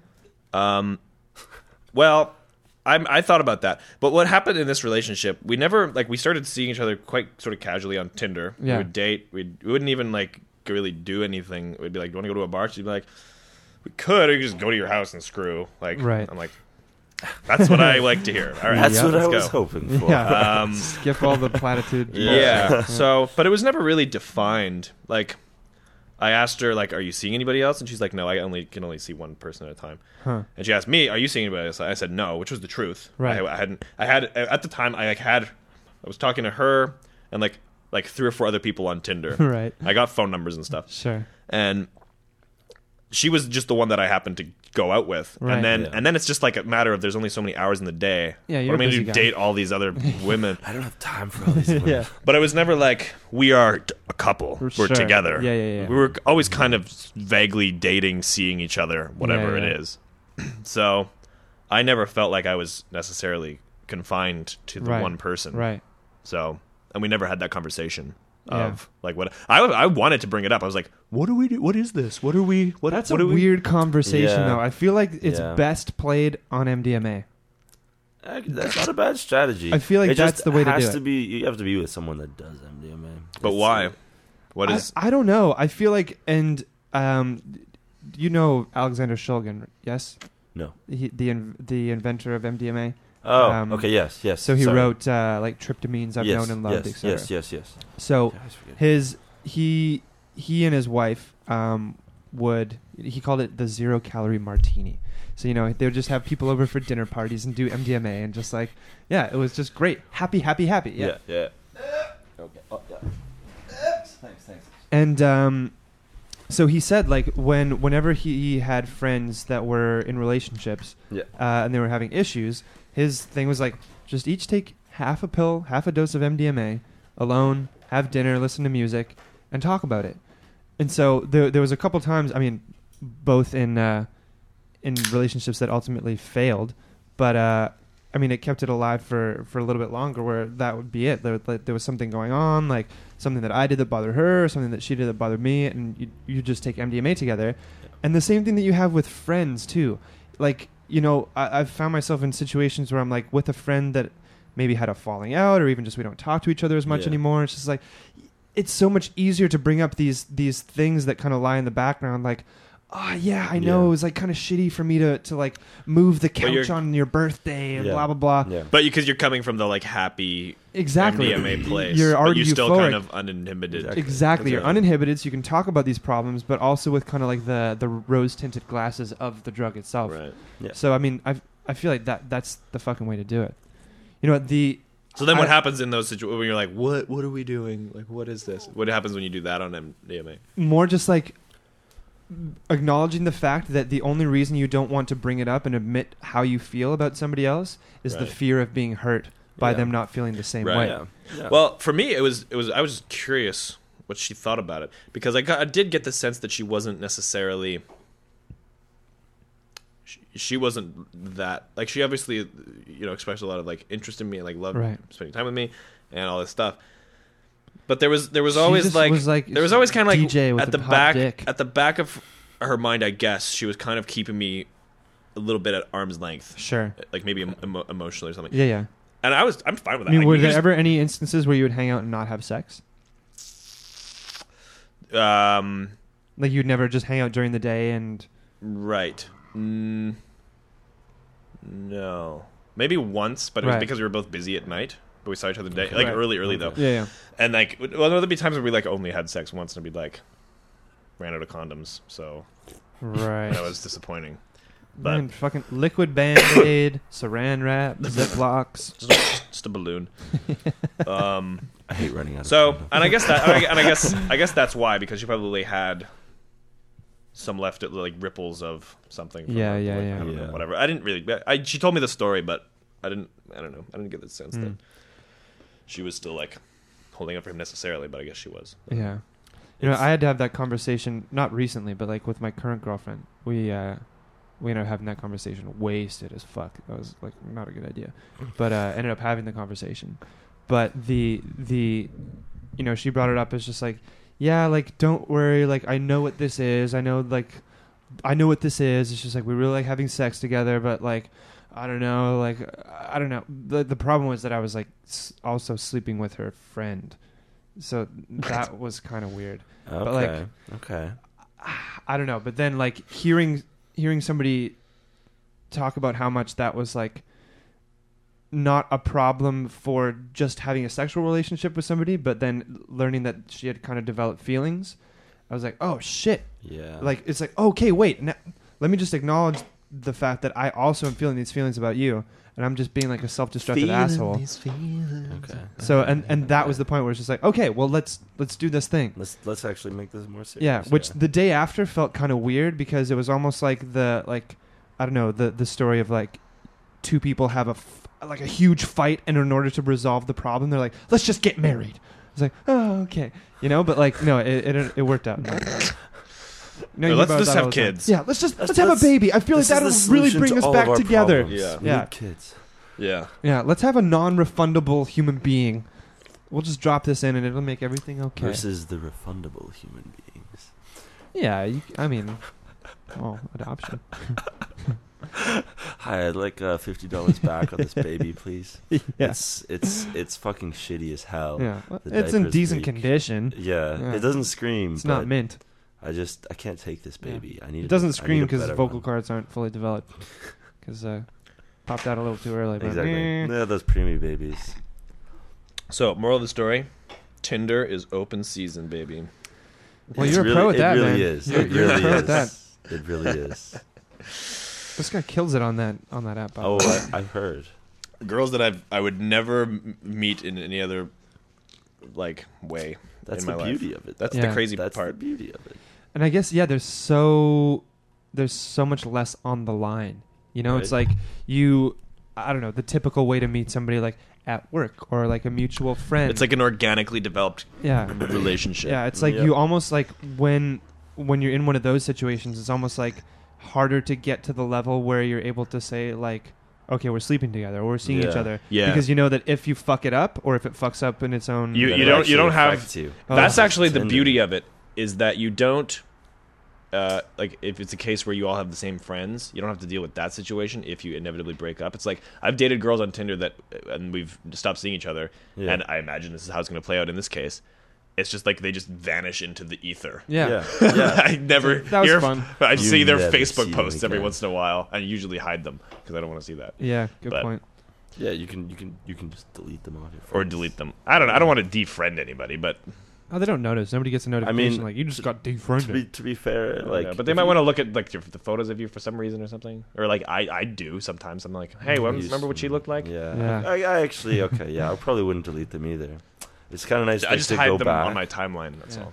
You guys, everybody does this. You go back to like their old exes and like old girls that they had Yep. crushes on, and just be like, how hot are they now? Yep. How smoking? And sometimes they're Yeah. like, it's like, whoa, And then not at you all. like go through Yeah. their like photo albums and find like the beach Yeah. album and just Has like, she Yeah. been to the "Aw, beach? yeah." You just got to make sure not to click anything. Honestly, Yeah, that's exactly, the. I was exactly. Oh, shit, I just liked a photo from 2008. I was so Jesus. anti. This is gonna sound so At fucking. 4 o'clock in the morning. This is gonna sound so fucking creepy, but I remember when first Facebook became popular at my high school. I must have been in grade 11 or 12, and I didn't want to join it. That sounded stupid to me. Yeah, me too. Like, Yeah. this is dumb. I don't want to join this thing. It's like MySpace. I kept getting It's emails. useless. I'm like, Everybody's I don't doing care. it, and I'm a fucking contrarian, so I'm not going to have a Facebook.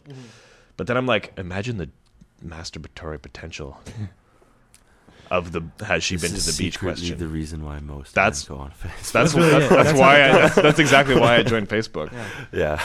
The Oh my reason God. that nobody wants to admit. Yeah. And even probably girls do the same thing. Oh, I'm sure they do. Yeah, it's I'm like, sure they let's do. get all our friends together and go look through photos. Oh, you remember that guy?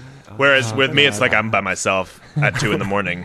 yeah, exactly. Guys do it alone. Girls get Yeah. all their friends together and Yeah. be like, oh my God, that guy is so hot. Yeah. Jesus.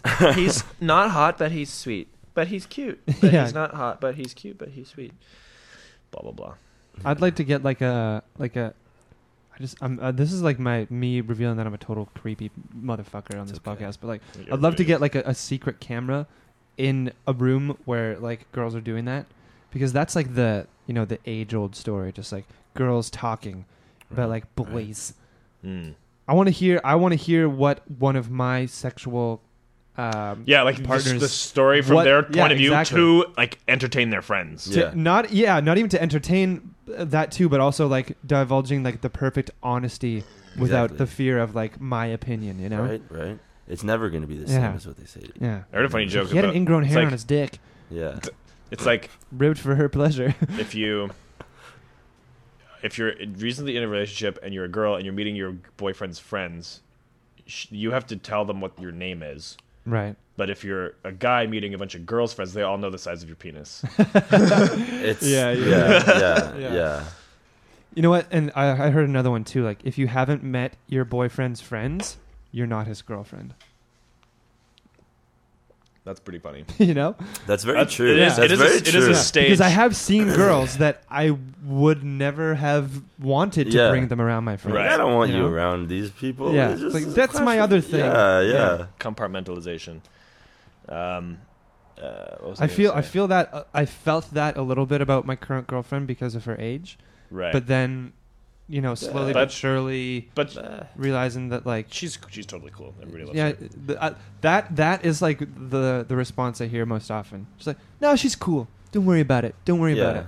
But you go home to your other friends. You're like, Jesus Christ, man, this guy, what's it doing? Robbing the cradle. Oh, This is people are too caught up in their own nonsense than to think Yeah, about she that. Well, is yeah, that's cool. it. She is a Yeah, cool yeah, girl. she's a cool girl. Like no lie. It's nice. We're not going home and be like, that girl is so immature. Like, Oh my God. Yeah. What well, is also, Evan like doing? we're pretty, I just don't want anyone that challenges me intellectually. I just like whatever. we're a pretty chill Listen group. to what I say. We're a pretty chill group of people, and as long as you're not like obnoxious and annoying, which she isn't at all, yeah. No. and then that you're pretty much fine. But Yeah. if you like to drink, even better. That's just Yeah. like all you need, Exactly. really. Yeah. All right. Yeah, like to drink and can hold a conversation. Exactly. That's all you need. Yeah. Yeah. Yeah. So Andrew was telling me that you had some like chemical spill. So okay. I work in a laboratory. Yes. I'm a research assistant at a molecular biology lab at McGill. I went into work today at like 8:30 p.m. doing one thing, spinning down virus. Okay. And then a guy that I work with, we work on the same project. He left a note for me because he knew I'd be in on today, and he was in yesterday. So he just left me a note, and I didn't know he was going to do that. And I'm like, all right, I guess I'll take care of this. Fine. So I finished the thing that I wanted to do initially, and then I go look to take care of his stuff.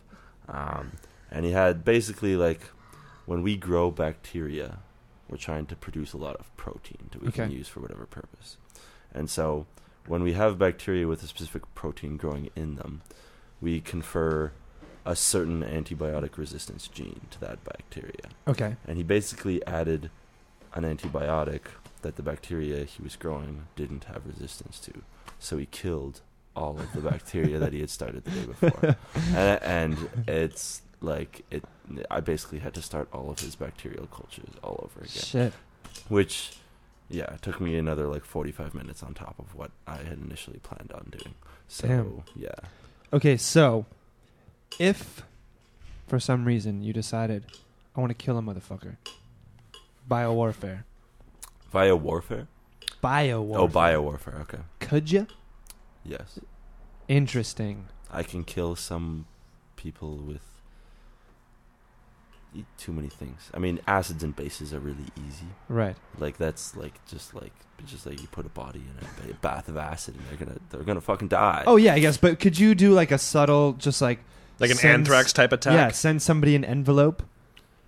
I could give somebody a drink, right, and put a concentrated virus, which is what I was hired to make at this lab.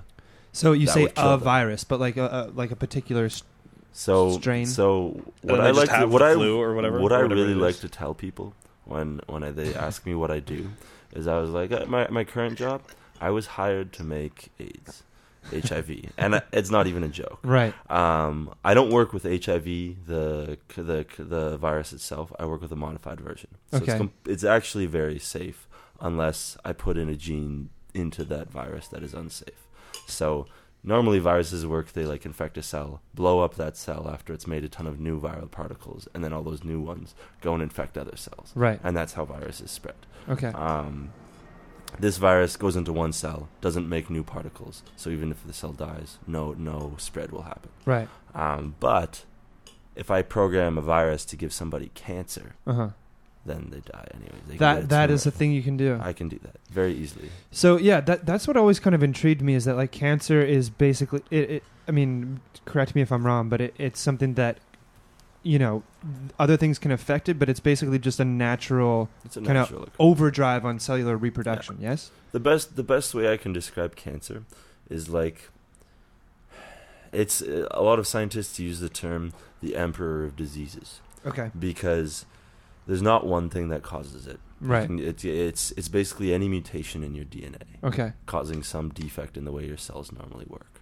But because you have 23 sets of chromosomes, Yeah. each with all genes, the mutation can happen anywhere in those 23 sets of chromosomes. And depending on where it happens, totally different things can happen. Sure. So there's no way to really identify one specific path Yeah. to block that. Well, that's the thing, and it's like a naturally occurring thing. Like cells reproduce, so how are you going to inhibit them from reproducing? That's Exactly.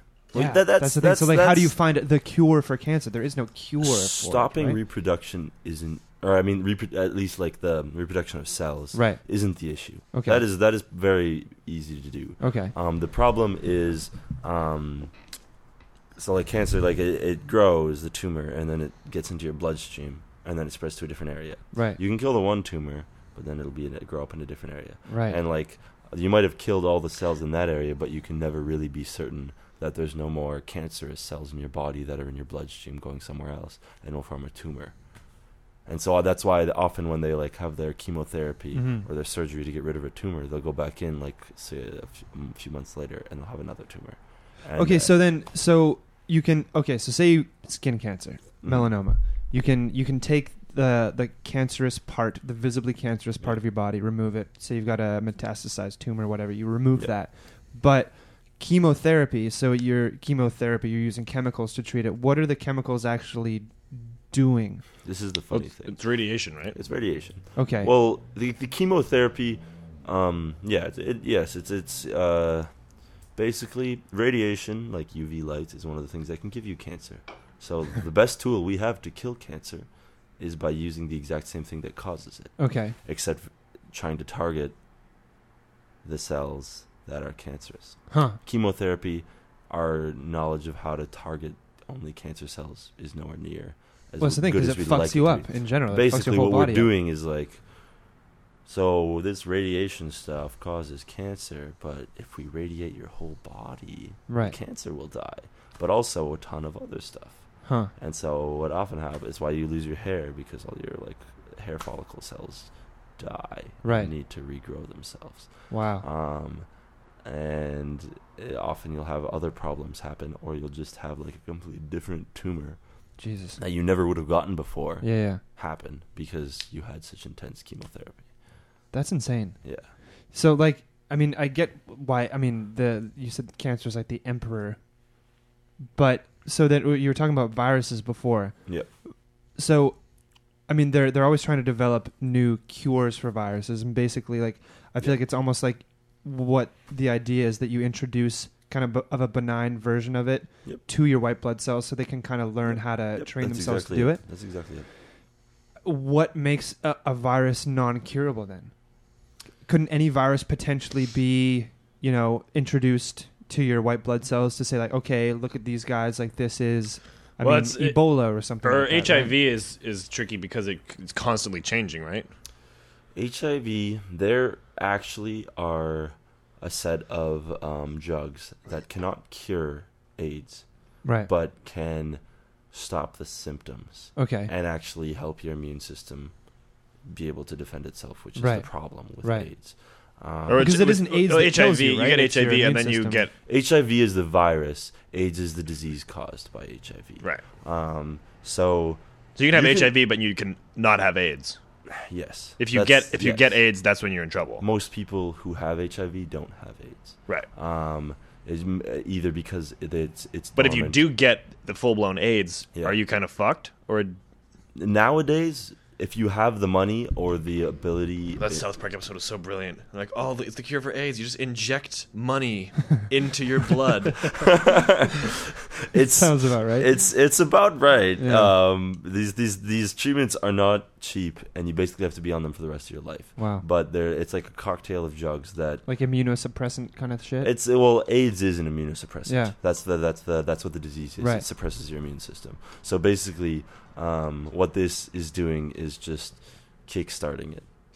I think my knowledge on this is not as good as I'd like it to be, but I know there is a cocktail of drugs that people can take to keep themselves alive and not have to constantly worry as much as they might otherwise about other types of infections killing them, like a basic. That's what's funny about AIDS is like I remember, as I was doing sex ed in junior high, it was like early 2000s, like still in the wake of the AIDS epidemic, right? And so people were still terrified of it.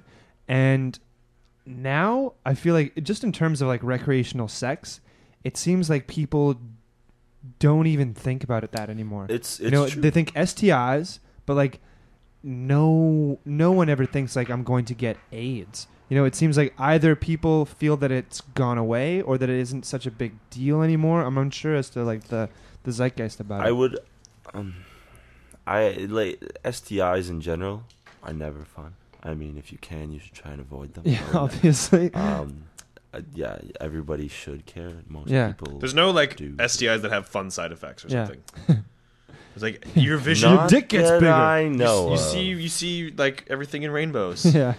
I don't think so. Honestly, I would have AIDS now, not 10 years ago, over syphilis. Because it's treatable in terms of removing the symptoms. Treatable. You're still going to die much younger than you probably would have otherwise. Interesting. But at least nothing's going to happen to the way you think. Magic Johnson's still going? Yeah. He's still doing it. Yeah.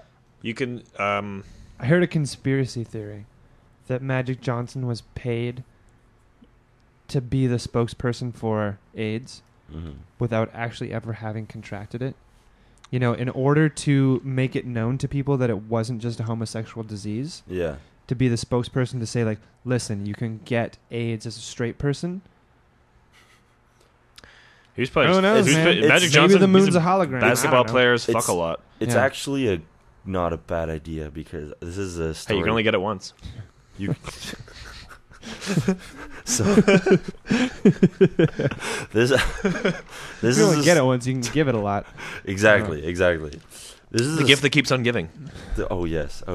So many people. You're just like, I have the best gift ever. You're gonna love it. Just wait. I'm not going to tell you about it. You'll find out. It'll be a surprise. Don't you like surprises? Oh God. So my cousin's wife, who is currently a lawyer but used to be a high school teacher, and she once told me a story about teaching at a school in rural Alberta. Do you know exactly where? I want to near Red Deer. Okay. Yeah. But I'm not 100%. But I'm not 100%. And so she was like just like a high school teacher, and she happened to have to teach. Kick that over here. Oh sure, yeah. So she happened to have to be 1 year teaching sex ed to I don't remember the exact grade, but in any case, it's a rural town. Christianity's strong. The kids are taught by their parents, and so they generally just accept a lot of the religious values, teachings, and preachings that they have. And she said this was like the worst or hardest moment that she's ever had to try and explain something to a kid in all of her teaching years, was trying to explain AIDS, because as she after like going into what the disease was, how it was spread, all those like details that everybody's aware of, one kid raises his hand and he's like, I don't care or understand anything you just said. AIDS is a disease that God created to smite gay people. When was this? 5 years ago. Smite gay people. That was thing, the word man. used. Jesus Christ. Yeah. I mean, So insane. it is. It's insane. It's so beyond. But you know what? Like I have, and I'm pretty sure both of you have met people that kind of fall into that bracket, and it's just fucking terrifying. Yep. Like it's weird enough to see somebody who like passed their driver's license test and they're shitty drivers, but like to be a human being, a contributing member to society, and believe this vitriol is really fucking scary, man. Right. I mean, granted, it was like a 14, 15-year-old. Sure. Maybe they'll open their mind to other aspects of like disease, I guess, but later at the same in life. time, What that just makes me think about is just who his parents are, because Exactly. he's just repeating shit that they told him, right? Yes. So it's these fucking parents that are, Yeah. it's like, I mean, you What hope, world do you especially live like at a 14 or 15-year-old, you know, at that age, what you're supposed to be doing is trying to, you know, distance yourself from everything you've ever learned from your parents to try to create your own worldview. Yeah. But there's the people that don't escape that part of their life, and they just become, you know, the same shit. It's the same. It's ridiculous, man. It's And I mean, I get the sense that you guys are both like me in the sense that you wanted to escape like your parents' little world bubble and do your own thing. Yeah, that's but why we're like, here. One thing that I've always like kind of pondered is how many people actually do that. Is that like what is the ratio of people that would prefer to just follow the same path as their parents? I mean, or I think actually it depends try and step on outside. where they're from. I think it does depends on too. where they're I from. actually agree with that. Yeah. I think it depends highly on where they're from. But like at the same time, there's a lot of like people. I'm a suburbs kid, and so a lot of my friends from elementary school and high school stayed. And every time I go back home, there's a few people that I really enjoy spending time with, but there's most people. Yeah. I don't. because it's like, just scary. Yeah, I have the same feeling when I go back to my hometown. I'm like, you guys are nice people, but there's a reason I left this place. Yeah. It's like you're like, I didn't want to become exactly what you have become, and it's like they identify with the idea. It's like, I'm gonna try and do my own thing and make my own way and like get out of this bubble that my parents lived in and just kind of passed on to me. But like at the same time, from a, like, I guess a more outside perspective on their life, it's like you're doing the same things. Yeah. Where are you from? How do you not see that? Oakville, outside of Toronto. Okay. Yeah. It's I mean, I asked about the rural Alberta place because I'm from Alberta. I'm from Edmonton. Okay. And exact same thing, man. Every time I go back home, I go back for less and less time, right. and I see less and less people, and it's just really that, like, people are doing the exact same shit.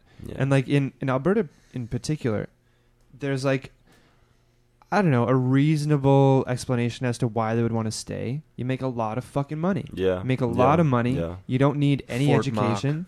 You just like, you can go make 6 figures, you know, really screwing things into other things. Yeah. And that's it. And so like, I'll go back and these people are like, you know, they got a big truck, got a lot of cocaine, and that's pretty much it. But they're like, I don't know, and it sounds kind of pompous almost to be like, I got out of it and now I'm pursuing blah blah blah, whether it's education or just like cultural experience elsewhere. When in fact, I'm still in the same country. I just moved to like the closest place to be, you know, to pretend you're not in your country. Yeah. It's it's strange, man. It like the flip side of this whole thing is like, if I was out living outside my life, would somebody in that position be like, "Well, you're doing the same thing your dad did"? Like how can you really even say that? And well, in a lot of ways, it's kind of true. My dad escaped his parents' bubbles, like had his fun in Toronto instead of Montreal, and then like settled down, had accidentally started having kids. Yeah, I mean, people's lives generally follow. It's the pattern. It's scary and interesting, and I've got a friend who, actually I've got a few friends who do it, all from Edmonton, in fact, that their normal now is just traveling the entire globe and being totally content with, you know, sleeping in a park in like a borrowed tent or something like that. And I have so much admiration for people who do that, because I look at the kind of escape that I made a few years ago from Edmonton. But it's not so far away, you know? Like, I've developed my own friend group here. It's a very similar thing, you know? It's just in a different place. Whereas these people are just like pure gypsies, if you want to call it that, vagabonds, doing whatever the fuck. Bringing it all around. Devil may care. Yeah, it's and that's great, and that's something that I wish I could do. But I mean, I wish I could do. I could do it if I wanted to, but I do have this sense of comfort. It's a hard lifestyle. You know, I don't know. Maybe I'm just not that kind of person. I like having a semi-sedentary, you know, reliable friend group. That's what's really important to me, is having like a really good core group of people to be around. Most people, I think, feel that way. I think that's common. I think that's just basic, like, sort of tribe think. Like, I want to have my crew. Be a part of this community or whatever. Yeah. My main thing is like, I'm a person that like every like 4 or 5 years I happen to just like go somewhere else. I mean, I'm doing it this summer. I've been here 5 years and I'm going to Ireland now. Cool. But like, what's in Ireland? Medical school. Right. So I applied and got in, and like it's just a trend that's been in my life. Every like 4 years I go somewhere else. And it's like, it's not like this is the first time I can honestly say that I've met a core group of people that keep my life interesting enough that I'm actually sad I'm leaving, because I think I could stay here a lot longer and still get a lot more value out of the friendship without it becoming stagnant and stale. And that's the first time that's ever happened to me. Normally in my every time that I have these like periods, at the end of it I'm just like, I need to go. All right, I got out. This is done. Yeah, this one is kind of like cutting it off. Yeah, I actually feel like I'm the one like snipping it really early, and I'm like, this is really sad, actually. Yeah, but you know what? Give it another couple years, and you'll have. That's the thing. You always. It's like you know, that Seinfeld line you were talking about. Like, I'll meet other people. Yeah, exactly. I know I'll meet other people. Yeah. And you know, it's not even a goodbye. It isn't. Well, especially now. It's with not like it's not like at the end of Lord of the like, Rings where they're like going off to elf heaven. Elf heaven. Or whatever, wherever they go to like the other world. It's like maybe I'll see you in another couple hundred years. But like, no, man, you can go. I don't know. Like these same people that I'm talking about. The reason that I know what they're doing, I'm not phoning them every couple of weeks, being like, "Hey, how's it going?" Yeah. No, I just see a little blip on my phone. Like, oh, this is a picture of me in Indonesia. Like, okay, and at any point. Like, you want to go back home. At any point, like, you can reconnect, and it's like nothing has ever changed. You still have, you can talk like, oh, how was that trip to?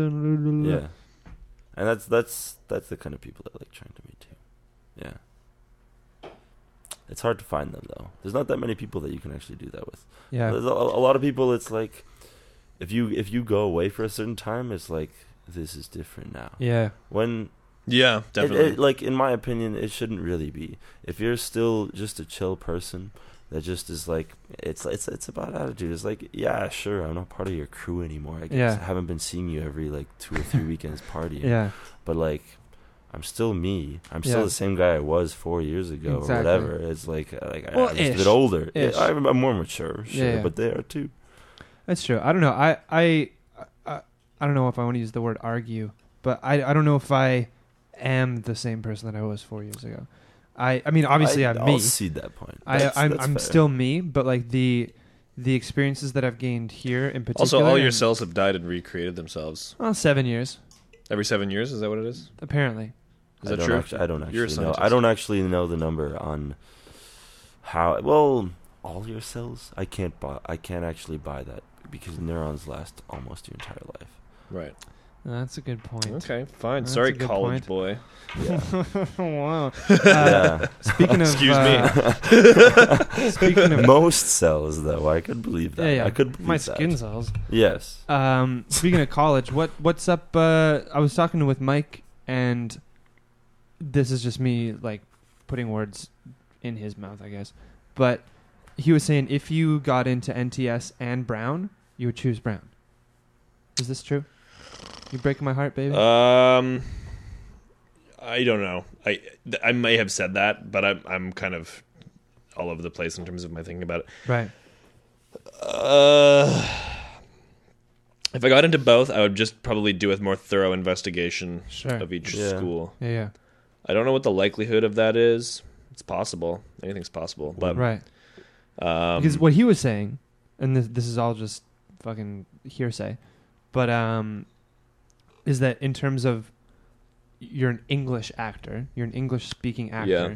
So while NTS is essentially a better school, is what I heard, that being in the environment of Toronto, in the theater scene there, that it would allow you to actually be working outside of school and really doing it. Yeah, I could say I don't actually know for sure if that's true. Like, there's something to be said for, I think, like, I'm going to school in Toronto. Yeah. And Toronto is where you work as an actor if you are going to. Yeah. Okay? Yeah. That said, National Theatre School might be the most reputable, like, on paper, reputable school in the country, I think, for this type of program. Okay. George Brown, I don't know that it has necessarily the reputation, but I know that their program is very intensive. Right. And would give me everything that I want. What do you want? Just like really disciplined training. Just hone your craft. Exactly. Right. But National Theatre School would be like that too. The thing about National Theatre School that I've heard is from Arlen, who actually does a lot of work there. A lot of the people who go there are very young. Okay. Like straight out of high school kind of thing? Straight out of high school or have dropped out of university within their first couple of years to go to the National Theatre School. Okay. George Brown, I think, tends to have more people who have graduated from some sort of BFA. Okay. The people that I know, that's what they did. Like Zara, for example, and my other Mike Ruderman. Oh, wow. I've thought about isn't her in a while. Isn't that funny? Yeah. They both go there. And yeah, apparently it's just a very intensive program.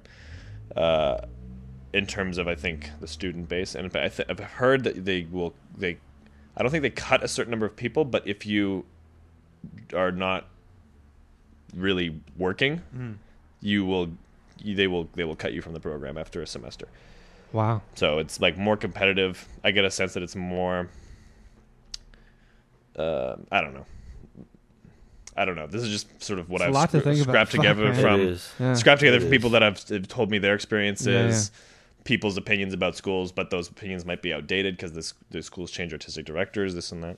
Did you already have your second NTS audition? No, it's May 4th and 5th. Oh, okay. Yeah. So I have an audition tomorrow, Tuesday. Right? Well, no, Tuesday. I'm going to Toronto tomorrow, and then Tuesday I have the audition, and then the following, like May 1st, I have one for the school in Vancouver. Huh. And then I have one for, and then that. Is that just video? Like, how do you do that? No, they have people. They send out. They have people. a rep. Yeah, I have to go to Ottawa for it. Yeah. Cool. Whoa, man. Yep. Traveling between the 3 cities. Yeah, that's weird. It's funny. It's a weird time because I'm at a point where it's like part of me really wants to go to school. And thinks that is my next sort of step in my way. But my alternative isn't really that worse. Say I don't get into any school anywhere. If I don't get into school, I would, have money saved from the summer, and that I would be using to pay for school.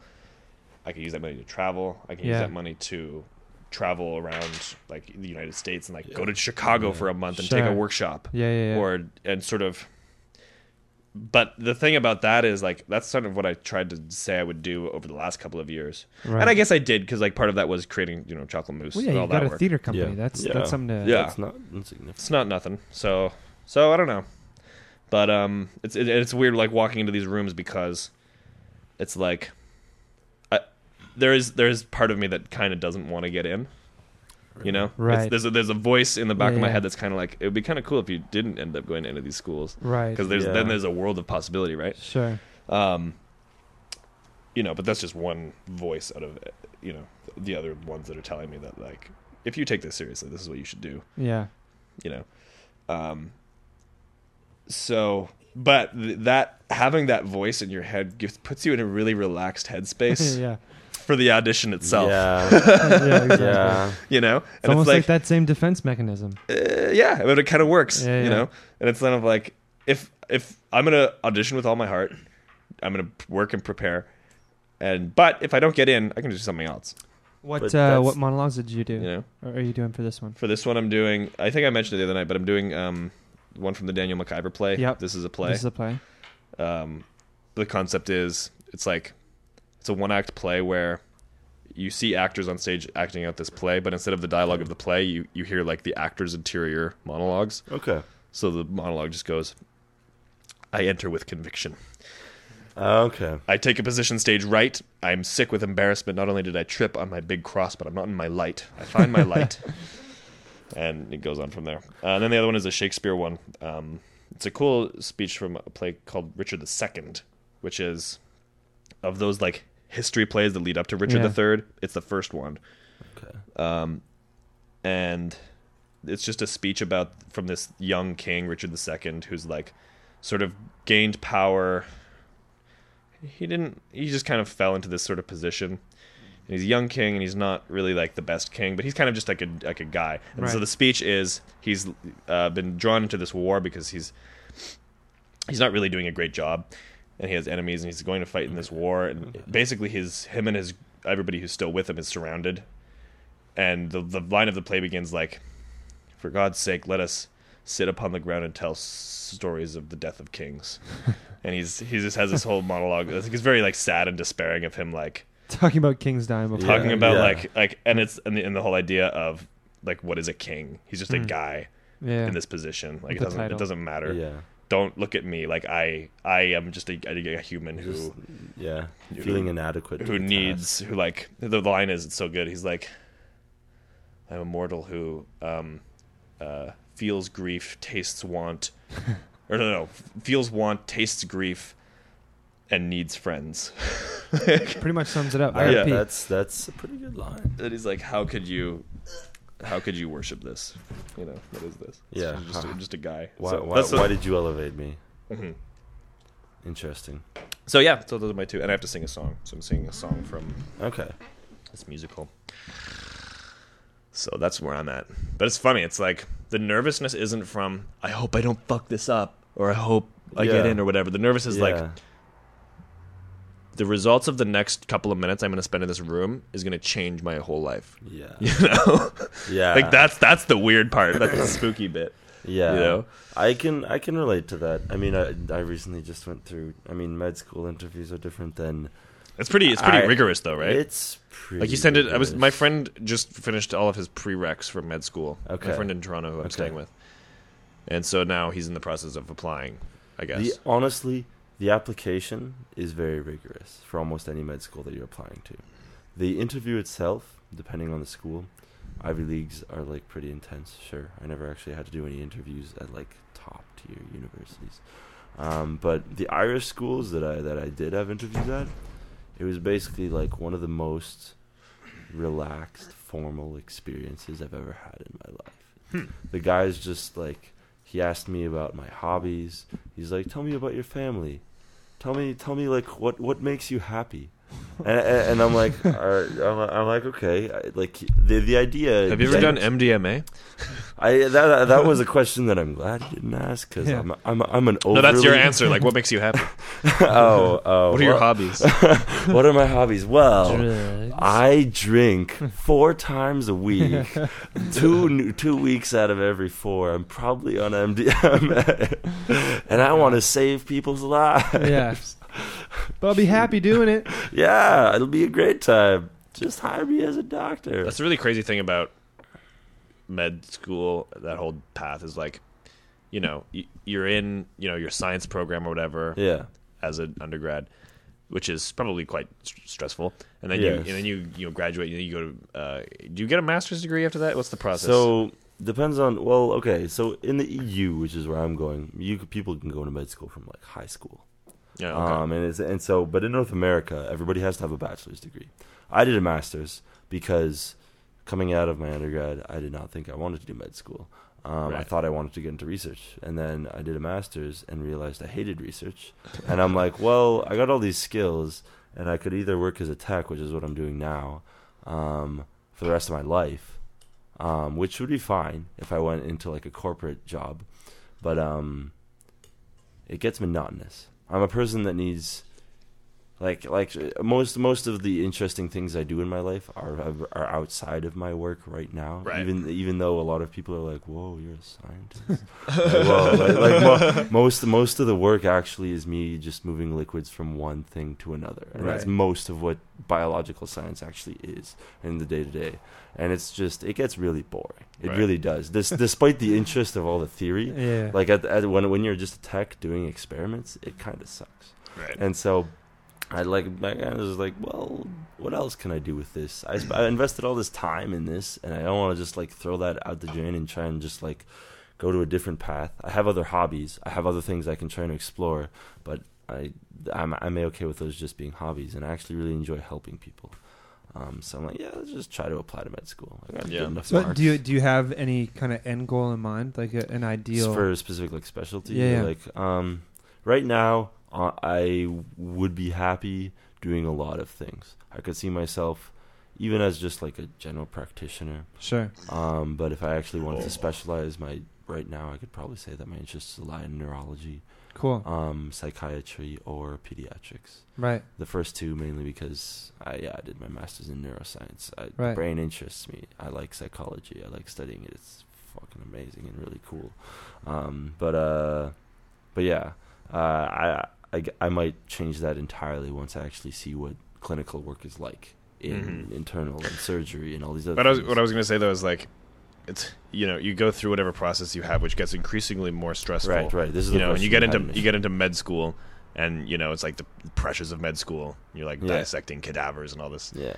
And then it's like you finish it, and then the next step is like people's lives in your hands. Yeah. It's like the stress doesn't like peter out at all. No. You know. No. So yes, that is true.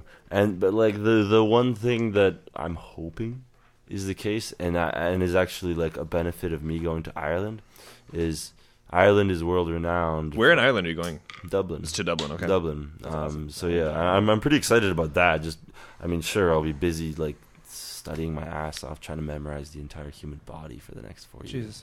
But still be in Dublin. I'll still be in Dublin. Yeah. And so when I actually do want to have fun, it's actually a really good city. It's pretty badass. Yeah, exactly. So that's a really good aspect of that. And Irish med schools are really good about putting their students in clinical settings really early, so that you actually get a lot more experience than even North American schools offer. Interesting. North American schools tend to, from my understanding, I can't really speak from experience yet.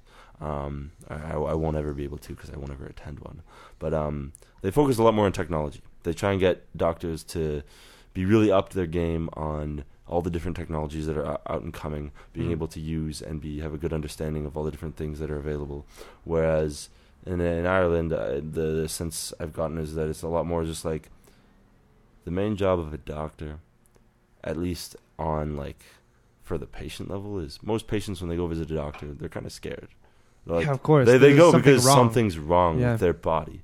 Like, and like in most cases, they don't go unless it's like, okay, maybe this is something that could actually. A lot of times, people will do everything they can to avoid going to the doctor. Yeah. Like most people don't like going to the doctor. Even myself, I avoid it unless I really feel the need that like could be serious. So like the main role of a doctor, and it should be something along the lines of like, I need to be someone who can give a complete stranger a total sense of security to divulge deep secrets about their life with me. It's almost like a priest in a confessional booth. Almost. Yes. And I actually need to be able to do that, make them feel comfortable, and have the knowledge to actually help them in a meaningful way and not just brush off their problems. And it's cool that they actually spend a lot of attention on that, like bedside manner or whatever. Bedside manner is...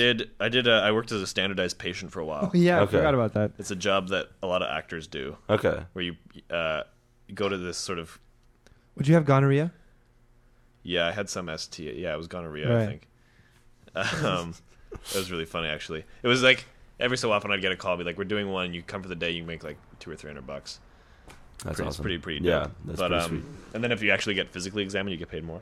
It's not a bad gig, but it's only like sort of every so often. Yeah. But it was a funny because you go to this sort of this building that's set up for specifically that. Yeah. Having those tests for these students. Yeah. It's not a hospital? It's not a hospital. It's a bunch of sort of not fake doctor's offices, but it's like a bunch of rooms that have like a table and a chair and like just like it's like a preliminary meeting a lot of the time. Okay. They do have ones that are. Is this a big test for the students? That's exactly what it is. Okay. Oh. So it's a fake. I know exactly what this is. Yeah. It's a licensing exam. You're probably one of the actors that help doctors get licensed. Okay. So is there like someone marking their a lot of scores pressure or like on video? Yeah, exactly. Yeah, so it's like in Canada. But it's fun though because you go in and you get a piece of paper that has all of your symptoms that you supposedly have, and you have to talk to the doctor and tell them about it and see how they react. Kramer did that. See what they say. Yeah, exactly. It was the whole Seinfeld thing. It's like, what did you get? And he does the whole performance. That's so funny. It's so funny. But they and then they actually ask the standardized patients to give feedback about like body language, how they responded. Yeah. And if they didn't do something right, you should say like you did this in such and such a way. I guess that's like a very valuable perspective to have an actor tell like the grader how the doctor did in terms of how they interacted, empathy or something that like an actor would be more in tune with than say a medical student. Yeah, exactly. Just generically. And it's really funny being on the side of it where it's this nervous med student coming into his test. Yeah. And because you do it a whole bunch of times. You see a bunch of different people. Right. And it's really cool to see people. Some people are just like more relaxed about it and aren't nervous, and like that in and of itself puts the patient at ease. Definitely. Yeah. It shouldn't seem. It's like I don't want to see like, hello. So what is? My name is Doctor. Why are you more nervous than I am? Yeah. So I wanted to ask you. You studied neurobiology or is it neuroscience? Yeah, neuroscience. Do you have an opinion? I mean, formed on what the brain really is in terms of consciousness? In terms of consciousness. So, like, what I mean, you can. Here we plot go. It out. Well, hey, whatever, man. This is the question. No, what I mean to say is that like the brain. I mean, a lot of people think of it as like you are your brain. Your brain in itself, like that's what you are, and then your body is kind of a vehicle, and that your brain and you consciously are a passenger inside your own body. But having studied it, do you have an opinion formed on kind of how you feel about it, what it is, what it means to be alive and conscious, a sentient being? There's a number of ways I could tackle this question. Okay. Because this is a question that... This is one of two questions that if I actually sit down with someone that actually wants to talk to me about neuroscience, that is really interested but is not a student of it. Right. It's this question. It's this question, exactly this. Or, can you fix me? I have these problems. What does it mean? It's one of the two. Okay. And I like this question more because it opens up a conversation. Yeah, without any preconceived notions about fixing. Yeah, exactly. Yeah. You don't strike me as you have any problems. I only bring it up just because it's like... I got a few. But. It's like, it's something that no matter how much like I hear it, no matter how many times I talk to people about this, I never feel like I gave a good enough answer. Okay. And like I never really feel like I fully answered or got really at what they were hoping for. I've never gotten that feeling. Okay. Like this is consciousness. Okay. Because there's no way. I would go as far. This might be a bit of a bold statement, but I would go as far as to say. Did you just pee? Yeah.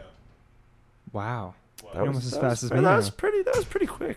That was like a medium. Just pee in the hallway or what? Yeah, pass me a beer. Let's crack another beer for this conversation. Okay. Let's get into it. Yeah. I'm gonna need one of those too. Boom. Boom, boom, All right. boom. Consciousness. I could give the cop-out answer, which is consciousness is just as like a sea of electricity passing through this complex network of neurons. Sure, but if that was the case, it'd make it easy to make, consciousness to me personally is not something unique to humans. Okay. All animals have consciousness.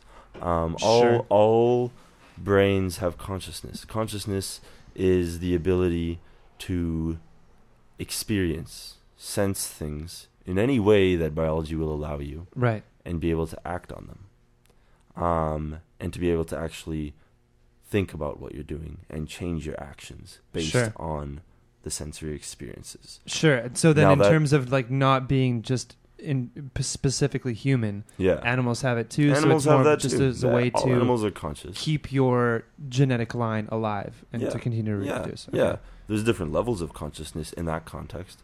And this is probably one of the more scientific explanations I could probably give to your question. But this question also touches on philosophy, even socioeconomic principles, so to speak, culture. Sure. Anthropology. This question goes to a lot of different realms of thought, mainly because consciousness can be whatever you need it to be. Sure. And at the same time be this very limiting factor on the way that your world operates. Right. To me, I like thinking of the brain as a conduit. Almost like a portal, so to speak. It's a portal. And there is exactly what I described, how you experience things, and then you have some magic box, which is a portal. Sure. That these senses go into. And then somehow, through a collection of waves of electricity in your brain, something comes out that gives signals to your, however you want to react to it, whether it be emotionally, whether you can actually control it or not. Because consciousness also has unconscious responses. Right. Yeah. And they're intertwined at a level to be completely inextricable. You can't talk about consciousness without talking about unconscious actions, or the subconscious. Yes, exactly. Well, there's all those realms of the conversation that we don't really understand that well, like dreams for example, or dreams are really interesting. Dreams are an interesting facet of consciousness because most people like to think of sleep, the state of sleeping, as a period in which you aren't conscious. Right. But this is it's almost being hyper conscious. It almost is because the portal, so to speak, that in this analogy that I've been using, that like governs the processing, the conscious processing or unconscious of experiences into actions, that portal disappears in sleep. Yeah. So, or is it actually that the portal loses its gatekeeper? Right. And so it's like the filter becomes removed. The filter is what. Well, and what I find really closes. interesting is the when you can be aware of when you're sort of in the in between state, like between you're not quite fully asleep. Yeah. Part of your conscious brain is still active. Yeah. But you're also like sort of slipping into it. Yeah. You know, those are my favorite moments. That's my shit. And to me, sleep, and it's those moments when you're kind of conscious of sleep. To me, sleep is like better than any drug. Like I love sleeping so much, especially like in the morning. Like sleeping in is one of my favorite activities ever. I love and like so dreams. Like I had a dream that I was like in an episode of Sherlock. Really? And I was like my dreams are really like plot driven and like intense. Okay. And like I'll fall asleep and get into this crazy dream, and then wake up and be like, oh fuck, I want to go back to bed to find out what happens in my dream. And I will, and I'll fall back asleep and I'll be right back in it. Yeah. You know? And then the other thing is you can be somewhat aware of where your brain is at as you're falling asleep. Yeah. And it's like a lot of times where my brain is at while I'm falling asleep is kind of just imagining sort of either things that have happened in the day. Yeah. Or just like dreams can be just very like topical. just kind of daydreaming about like what if these people were interacting? What would that be like? Yeah. And what really trips me out is that you can have really vivid dreams of like your friends and people that you know. Yeah. And they're in your dreams and they're saying and behaving exactly as they would from your understanding of it. But it's in your brain. But that's the it's thing. in your mind. It's like your mind is improvising their identity. That's fucking trippy to me. Your mind has like it cue cards on like the personality of this particular person, and you just roll with it. Yeah. Because in your dreams, and you think back, like, that's exactly how he would. Laws of how you think they should be acting. Not all the time. Not all the time. Sometimes it goes. That's exactly where I was going to go with that, because that's the intuitive way of thinking about it. Is that like you have constructs, or at least mental constructs of how people act, what they look like, how they behave in certain situations, how they might react. But at the same time, sometimes. I'm getting a delay in my headphones. Okay. Uh-oh. It's better? It wasn't gonna happen. You want to talk about... All right. We're back. We're back. Cool. Hey, everybody. Hello again. And that's the last time I got AIDS. The last time. But I actually had a really weird one this morning. We're talking about dreams. Dreams, yeah. Sarah had to wake me up. Apparently I was like seizing in my sleep. And she woke me up, and it was in one of those moments where like I was woken up at the perfect moment to be able to just be roused out of it, but still have like the crystal clear memory of what had happened. Yeah. And so I was at, honestly, nobody likes hearing dream stories because it's just total bullshit. But I'll sum it up. It's really interesting how that is. Like, dream stories are known for being like, nobody cares, blah, blah, blah. But to the person having it, it's the most interesting thing ever. Because it happened. It really happened. Yeah. But I was at my childhood home. It was Easter, and my mom was making like a whole bunch of food, but I had gotten high. I smoked a bunch of weed. Okay. And I was like kind of being lazy, and she was expecting me to help. And I was just kind of like, heh, heh, heh. And she knew I was smoking weed, and she's like, oh, just very frustrated.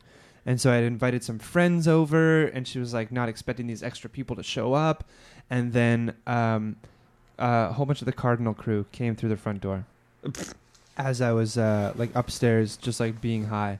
They were saying like, "Oh, just so you know, like there's a cop outside. Like maybe hide the drugs." And I was like, "Okay." So like I hid my marijuana, and so the doorbell rings. I'm like, "Okay, I'm gonna answer it because there's a cop here." Yeah. And so I answer it, and it's a plain clothed cop. He was in like a one of those cars with just the light on top. Plainclothes cop. He's like, hey, plainclothes cop. Plainclothes cop. And so he walked in, and he was just like, hey, how's it going? Happy Easter. I was like, oh, it's going very well. He's like, hey, I'm just here like to see how things are going. Like, I see a lot of cars parked outside. Do you have a glass of water? I was like, sure, I'll offer you a glass of water. And he's like, hey, are you guys barbecuing? I was like, yeah, we're barbecuing. We're having barbecue out back. You want to join? Just trying to be very friendly. He's like, oh, no, I just wanted to let you know that there's like a fire ban in effect, and you shouldn't be barbecuing, so I'm going to ask you to turn the barbecue off. It's like, okay, well, follow me outside. Like, I'll introduce you to some people. And out of the corner of my eye, I see that he's holding a pistol. Yeah. And so I said to him, I'm sorry, sir. I'm sorry, officer. Like, you're making me feel really uncomfortable holding the pistol. Like, can this be something that, like, you don't do? And I'm trying to be very polite. And he pistol whips me in the head and, like, just starts, like, beating me in the stomach with his gun. And all of a sudden I go into panic mode. And so I'm grabbing his gun. And I'm wrestling in my parents' kitchen with this plainclothes cop. I said it right this time. And I'm just screaming, help, help, help, help, help. And the only thing that's going through my mind is that the last thing that I said to my mom was, fuck off, for telling me that I was high. And I was just thinking, like, if this cop kills me, the last thing that I ever said to my mom was, fuck off. And then Sarah wakes me up just like, hey, you're having a nightmare, Like, oh, my God. Isn't that, as much as nightmares just kind of suck, the feeling of waking up from a nightmare, thank God, is like, because it's such a visceral reality, then all of a sudden you're like, that's just not the case. I'm so lucky. Yeah. I'm so lucky, because you felt that reality for a second, you know. What I always find crazy and really trippy is how, like, nightmares have this habit of ending after, like, the worst moment, or you manage to have, like, the thought that, like, makes everything in, like, the worst light, casts everything on this really dark pallor about everything that just happened, and then you wake up. Yeah. It's like one of the most memorable nightmares I ever had was being chased by a pack of wolves. Oh my God. And it like, to this day, like, I remember the chase. Right. The whole dream was a chase by a pack of wolves. That's what's weird. And, like, I mean, I want to bring it back to, like, neuroscience, too, because that is a real memory that you have. Yeah. That is supposedly what I've learned is that it's no different than a real memory. No. It's one of the most traumatic experiences that I've ever had in my life. Yeah. But it never real or happened. otherwise. Yeah, exactly. It never happened. That's intense. Yeah. And like, the dream ended with what looked like the biggest wolf jumping at my face. The jaws were, like, right here, and then I woke up in an instant. Jesus. And it's like, oh my God. Some people say they actually die in their dreams, and it's kind of like outer body. I've never had that happen to me. See, what I've heard is that, like, if you die in your dreams, you die in real life. That's bullshit. It's like, who's gonna prove that? Where's the sample size the body cannot live with it. I know plenty of people that have died in their dreams. I've never died in my dreams. So that was your worst nightmare. Yeah. My worst nightmare, singular nightmare, was I was a cop. For some reason, like, I've never had any dream like this, but I was like a beat cop walking in the streets of Edmonton, and there was, like, this black kid playing jacks. Okay. And for some reason, it just, like, really pissed me off, and I wasn't me. I mean, I was perceiving the world, this dream world, through the eyes of this cop that was me. I was older. I was like 30s. And so I was, like, telling this 11, 12-year-old black kid that he was disturbing the peace. And so he got up and he was very apologetic. And then all of a sudden I started choking him. I was choking this kid. And then, like, he started to resist. So I, like, pushed him back. And in the moment of me pushing this little black kid, the second that my hands connected with his chest, I became the black kid.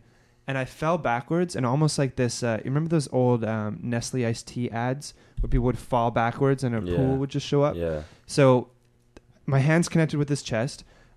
Then I became the black kid and fell back into a pool of water.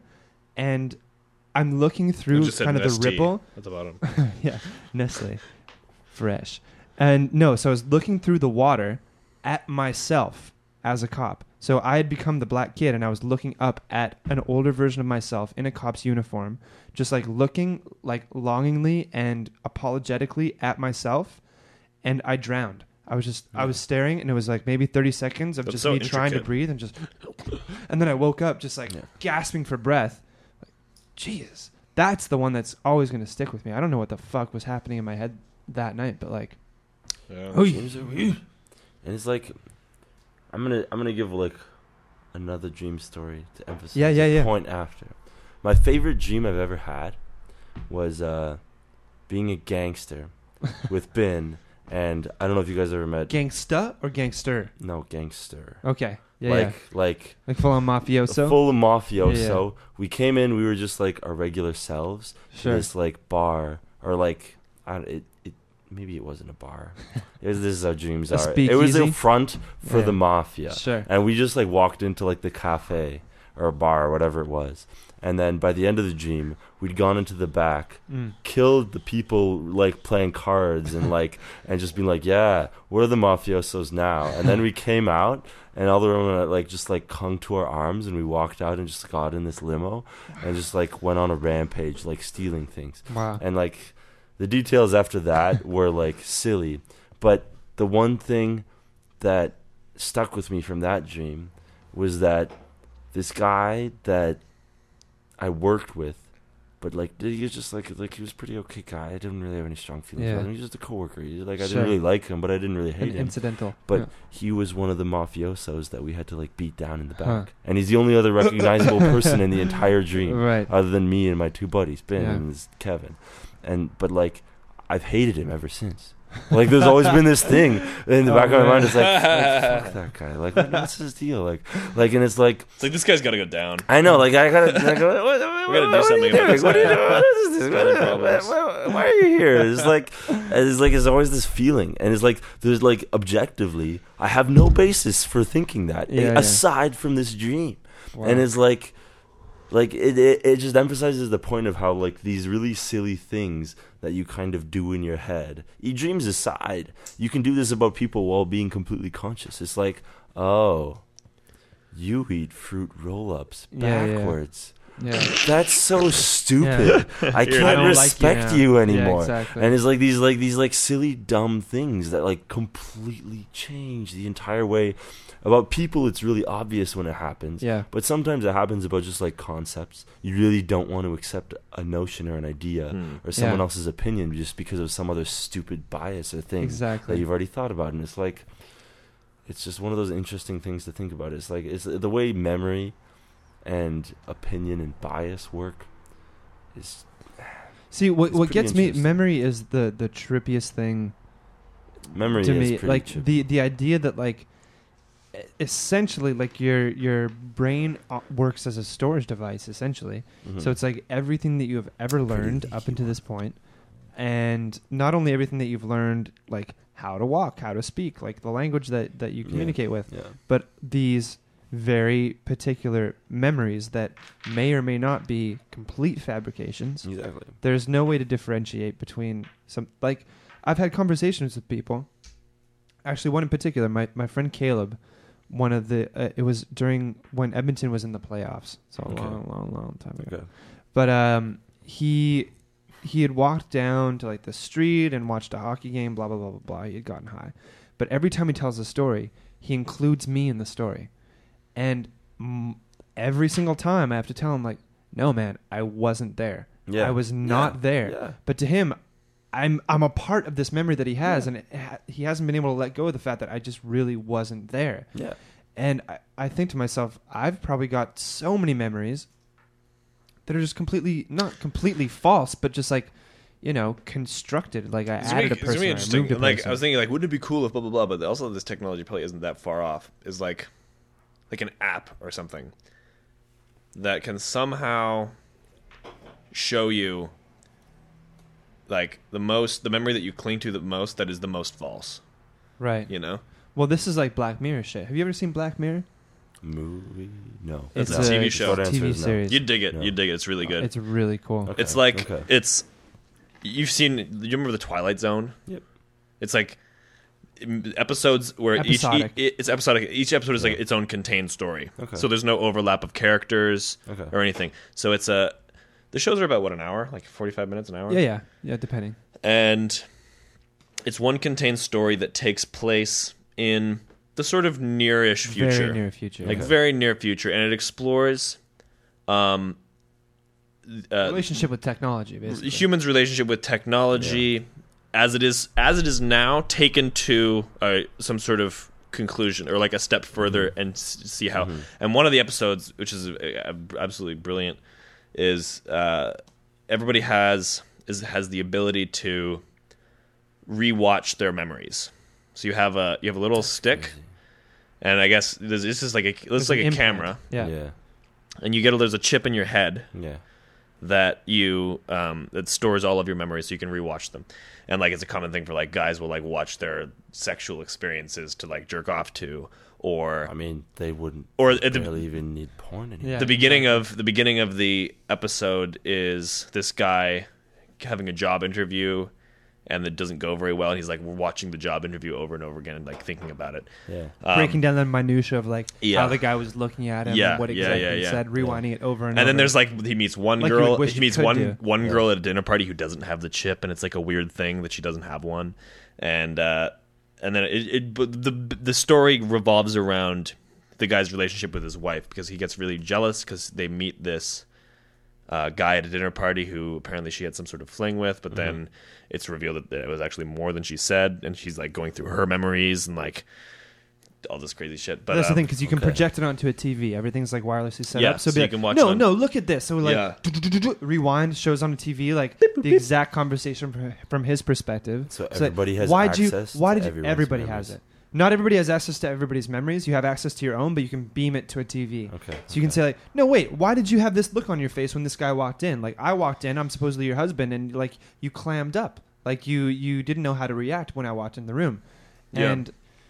But just like and it's just like this story about paranoia and jealousy, and it's a cool show. But then like that's just one episode. The other ones get into like totally other stuff. The first episode with the pig is so fucking good. I love that exists as a TV show. Without spoiling the episode, yeah. The premise of the very first episode is the Prime Minister of the UK gets woken up in the morning saying that there's a situation. Goes into like not the war room, but the situation room maybe. And so he has all like his consulate and his advisors being like, so the Princess of Wales or what have you has been kidnapped.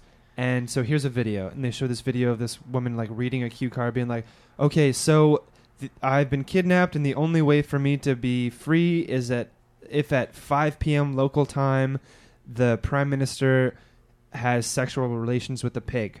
And she outlines like it has to be like with a tracking camera and just like all these things in order to make sure that it won't be like digitally recreated. Yeah. And so he's like, this is a joke, whatever. But it's a genuine video. The entire episode is just like the psychology behind like, what if that happened? Like, what would you do? Yeah. What would you have to do in that situation? But it's so crazy and so absurd. But it's so fucking good. The way that they do it, it's like, man, I can't believe that's a show. It's amazing. I would love this show. Do you know Charlie Brooker? He does like the weekly wipe, the yearly wipe on BBC. Yeah. It's that guy. He wrote the episodes. Okay, cool. It's so great. That's really interesting. I love thought experiments. That, especially it's exactly that. And it's really well done. Like it's really well produced show. It's like really well acted and written and everything. Oh, that's awesome. Yeah, I totally watched that. That's the thing. It's like, and it's fun because it's like not a show that you have to commit to necessarily, because you get into it, but it's just like each one is just one story that has a beginning, middle, and end. There's no like, I need to follow. And it's the first time I've ever seen like contemporary sci-fi that really strikes a chord. You know, it's not about like aliens. It's about like true sci-fi to me is about the present. Yeah, the present. It's about the present more than it is about fantasy. You know. Yeah. You know what? I was. You know how Joe Rogan always talks about this idea that like, in the future, people are just going to be able to like watch other people's lives, and they'll be able to like tune into a channel and be like, I'm going to be George for the day. And so George has got a ton of followers because he skydives all the time and fucks supermodels, and like that's what you want to watch instead of TV. Have you heard of this app called Periscope? No. So it's Twitter released this app called Periscope. Okay. And so based on your Twitter feed. It's a free app. I have it on my fucking phone. It's terrifying and intriguing and I don't know. It's very weird. So what you do, just with your phone, you turn it on, you go boop, and it's a live feed. Anybody on the entire planet can be like, I'm going to join this live feed. And so you title it like me walking around Marseille. And so it's just like a guy with his phone in his pocket walking around Marseille. And it's like, oh, there's 350 people in this room. And they're just typing like, hey, from New York. Like, hey, look right. Like, what did you eat for breakfast today? And the guy will be like, oh, yeah, I had like eggs Benedict, blah, blah, blah. Wow, and that's cool. And so you'll see one's just like, hey, what should I wear to my dinner tonight? And so it's just like a girl like with her cell phone pointed at the mirror being like, hey, is this And like she a gets cool live dress? updates, Or like, yeah. hey, I heard that I have sleep apnea. Can you tell me if I'm snoring? Like, just like pure, instantaneous. That's crazy. I wonder what And, that's like, going to do to pornography. I mean, like this app in particular says like no nudity, blah blah blah blah. But like, Oh, I see. Okay, that's sensible. but still, it's just like you like at any point I can key into this app, and somebody will be doing something. that you can just tune in and watch and join and talk to people. And That's you're cool. Have there. you seen any cool ones? No. I mean, it's Is all it- just is like it- really boring Yeah. bullshit. Yeah. But the fact that it exists is so exciting. That you can just be a part of this person's life instantaneously. Can you be like, Kanye West is like, I'm going to McDonald's right now. Basically, yeah. And I set one up. I was like, well, okay, might as well do it. And I titled it, My Girlfriend Grinds Her Sleep. Or grinds her teeth in her sleep. Mhm. Nobody joined. I thought somebody would. You should call it, My Girlfriend Grinds My Dick. Yeah, in her sleep. exactly. Yeah. Blink, blink, blink. Yeah. It's just like a darkness. It's Yeah. like, there's no nudity, Yeah. man. You can just like... No, but there are feeds like that where it's just complete pitch blackness, and it's just it kind of resonates with the idea that people just want to feel Yeah. important, not even important, but It's like just connected. acknowledged. It's the dawn Yeah. of the, Yeah. the whole, like... It's the reason why people just tweet about this Yeah. randomish... Yeah. It's like they just want people to be like, Yeah. I'm paying attention to you. Yeah. It's about attention. at I the end matter. Of the day. Yeah, Yeah. it's like people want to feel like whatever they're doing, no matter how Yeah. trivial and unimportant it is, Yeah. that it's something that other people actually gonna pay attention Yeah. to. Anyway, it's strange because like you hear the thing like, oh, the reason why people do this is because they feel unfulfilled in their daily lives and like they don't have friends, blah blah blah, so they get this like digital connection with people. But at the same time, I feel like you can kind of have both.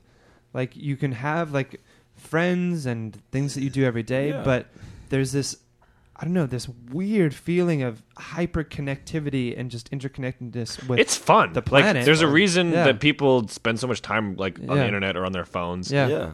being sort of connected with people. And I guess a lot of shit like, oh, he's just on his phone. He's like not present in his life, whatever. And there's something to that, especially if you're, interacting with people in real life and you're Yeah. not, Yeah. we've all been in that situation and probably, but I don't want to, it gets undermined a lot as like, it's just artificial or it's not, you're really reacting. But I don't think that's necessarily true. I think that, engaging like on Facebook with people Yeah. or on, texting or Twitter or whatever it is. Well, that's what's weird is that it's still real. Yeah. I mean, It's basically, still happening in real time and you're still interacting with a person. Yeah. Yeah. Well, it's kind of telepathy if you think about it. Like you're making a couple little movements with your thumb, and you're communicating with somebody. Right. Or Or it's like, well, Rogan talks about this too. It's language is kind of like that too. It's like I'm making these series of understood noises and body Yeah, yeah. gestures, Yeah. and therefore you can kind of at least get a general sense of what's some going on in my semblance of mind. what's happening. Yeah. Yeah. Yeah. It's kind of cool. Communication in general is like, it's pretty interesting, and it's like trying to bring this back into the theme of consciousness Right. that we've kind of had in this Yeah, yeah. conversation the past little while. It's like all levels of consciousness want to communicate with another consciousness. Yeah. That is an inherent aspect of consciousness. Yeah. You want to be able to in some way do something that something else will be able to understand what it Yeah. is you want, mean, You know what? I feel like desire. maybe this is just like total hippie speak, but I feel like everyone, and not just in the sense of every individual person, but everyone has this yearning, and it's almost the sense of like a yearning of the universe itself, not as a conscious being, but just as itself, yearning to connect. Yeah. Yeah. People want to connect, but Yeah. what's interesting is if you break it down, we are really, you're talking about the word conduit or portal. Yep. We are conduits of the universe becoming conscious of itself. Yeah. You know? And that's what it is. Okay. Something happened in order for us to exist, and what we can do that, I don't know, seemingly no other being, at least on this planet, can do, is question things and reflect on itself and explore, and really just we're the universe becoming conscious of itself. The universe has created something that is able to, you know, question itself. Yeah. Be like, that's weird. Like, yeah, like, oh, like, this is what's happening. what's going on? Well, have you ever listened to Alan Watts? Yes, yeah, I know he's like a Zen Buddhist guy who sort of introduced it to. So Alan Watts has got this America. really interesting lecture series. It's like 40 hours long. It's just like all of his lectures. But in one part, he says, if you were an omnipotent being, you knew everything that has been, that is, and will be. You would eventually become bored of knowing everything. So what would be the next thrill? The next thrill would be becoming something that could die, something that didn't know anything. So like if you're an omnipotent being, the next step, the only exciting thing that you could ever do is to get rid of that knowledge. Yeah. Exactly. Get rid of that knowledge and become something that had no idea what was going on. Yeah. And so it's this kind of like thought experiment as to like that, you know, that's not what he's saying that's what people are, but like it's interesting to think of it that way. Yeah. That's this. What I'm thinking about now is another thought experiment that I wish I remember the name of this story. It's a short story that was only written online. It's sci-fi. It's about the singularity. So instead of having an omnipotent being, it's so this is the quantum computer story. The one where with insufficient data. Insufficient data. It's about entropy. Anyway, go on. Sorry. There are a lot of singularity stories, and a lot of them do have this kind of similarity. Yeah. One thing that I have noticed when I do read these kind of stories is that, well, the one in particular that I'm referencing goes on about how this guy makes this computer, slowly takes over the universe to the point where it reconstructs it. Humans were the ones that created this AI, but it taught itself the ability to deconstruct and reconstruct whatever it needed. So it basically decided that the current operating universe is flawed and will end. So instead, to make a perfect universe, based on just like how it was programmed, I guess, in the story, it killed all life in the universe except humans. Okay. And reconstructed the entire universe so that each individual human could live in their own world and give the computer whatever desires they wanted, and it would be able to provide that, construct that from its just abilities to create things. And so every single person had their own artificial reality in which they were a god, except the computer was the god above all of them. Right. And so they couldn't die. Sure. They could have whatever experiences they wanted at any time they wanted.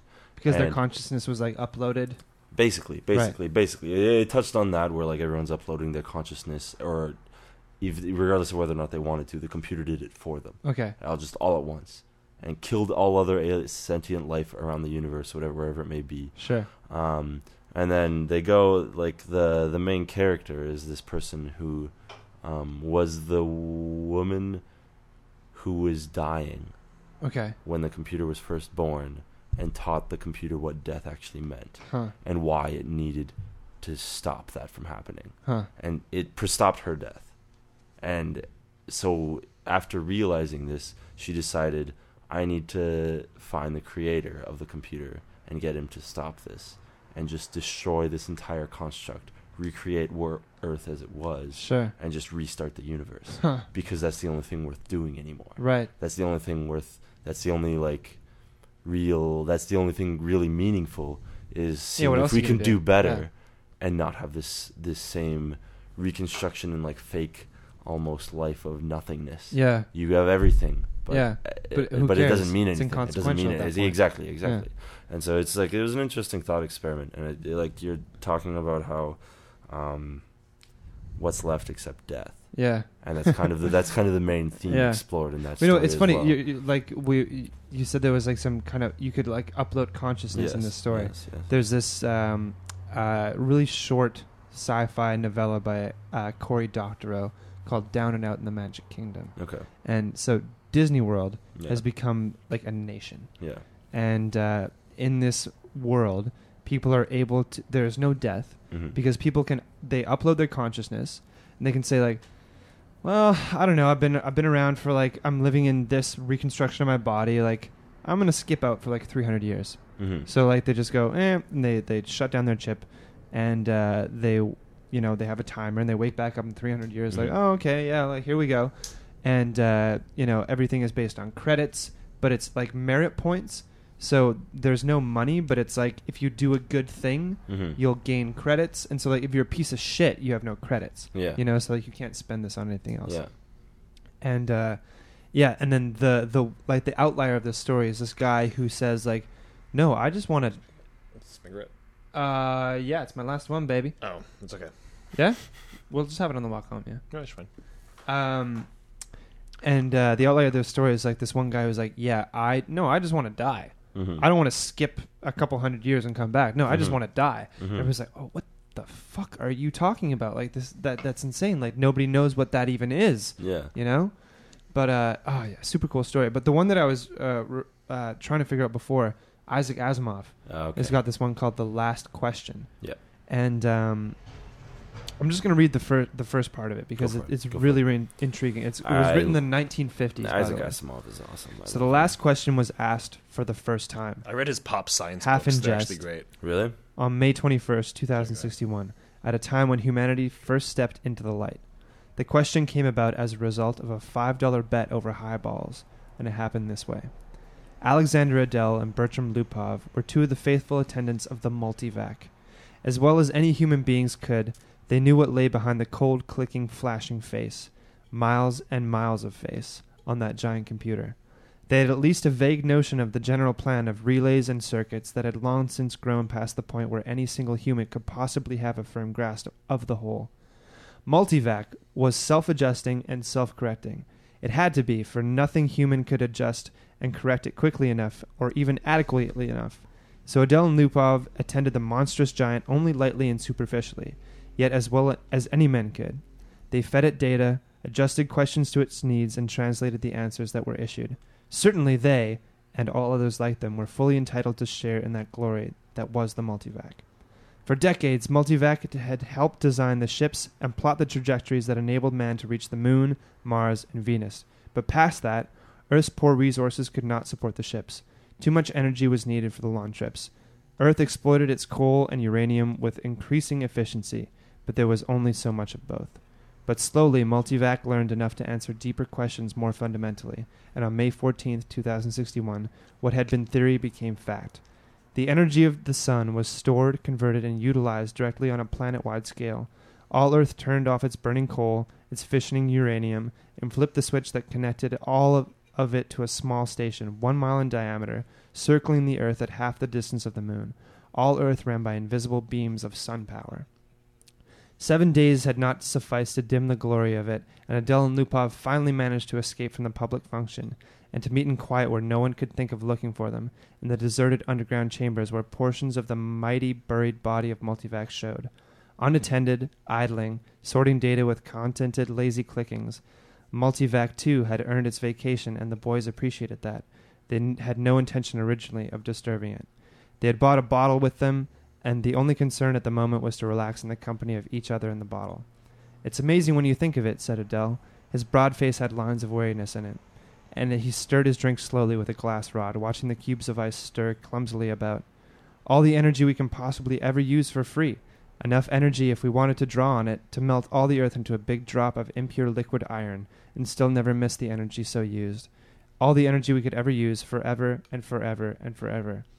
Lupov cocked his head sideways. He had a trick of doing that when he wanted to be contrary. And he wanted to be contrary now, partly because he had to carry the ice and glassware. "Not forever," he said. "Oh, hell, just about forever, till the sun runs out, Bert." "That's not forever." "All right, then. Billions and billions of years. 20 billion, maybe. Are you satisfied?" Lupov put his fingers through his thinning hair, as though to reassure himself that some was still left, and sipped gently at his own drink. 20 billion years isn't forever. "Will it last our time, won't it?" "So would the coal and uranium." All right, but can we hook up each individual spaceship to the solar station and it can go to Pluto and back 1,000,000 times without ever having to worry about fuel?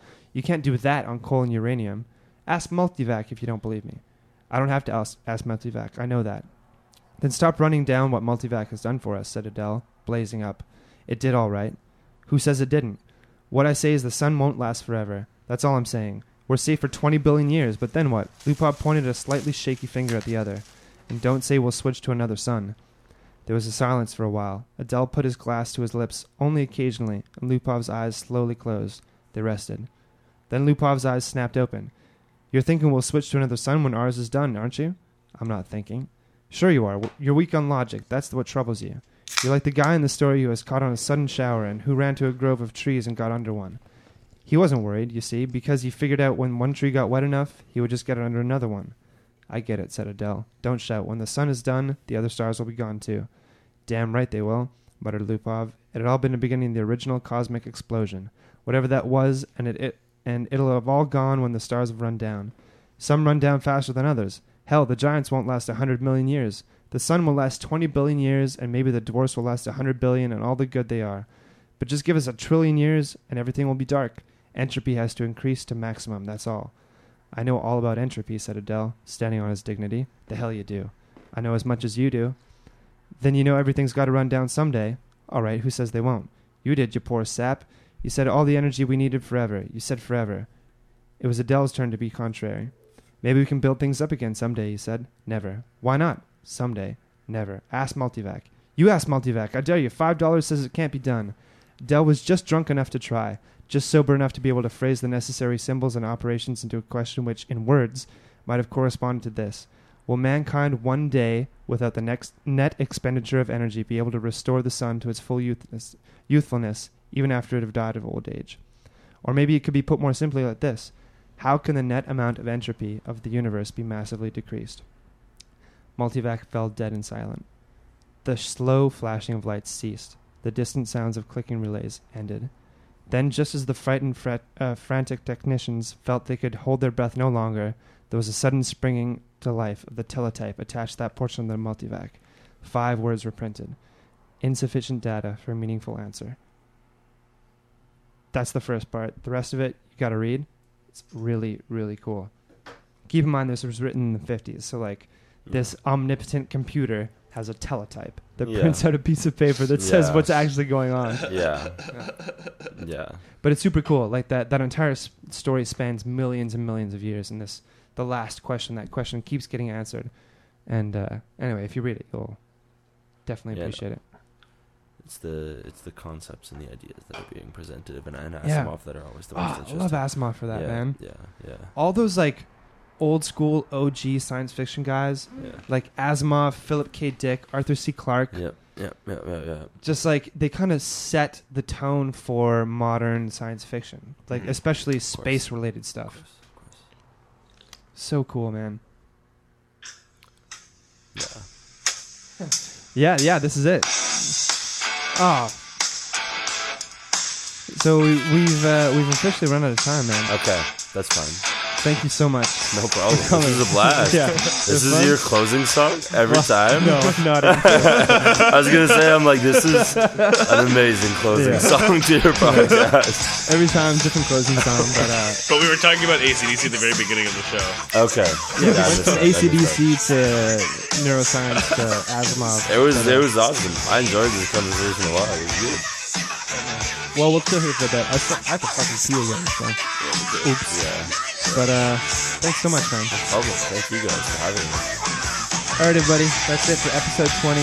Thanks for being bros and bros. Bye, everybody. I love you. Bros and babes.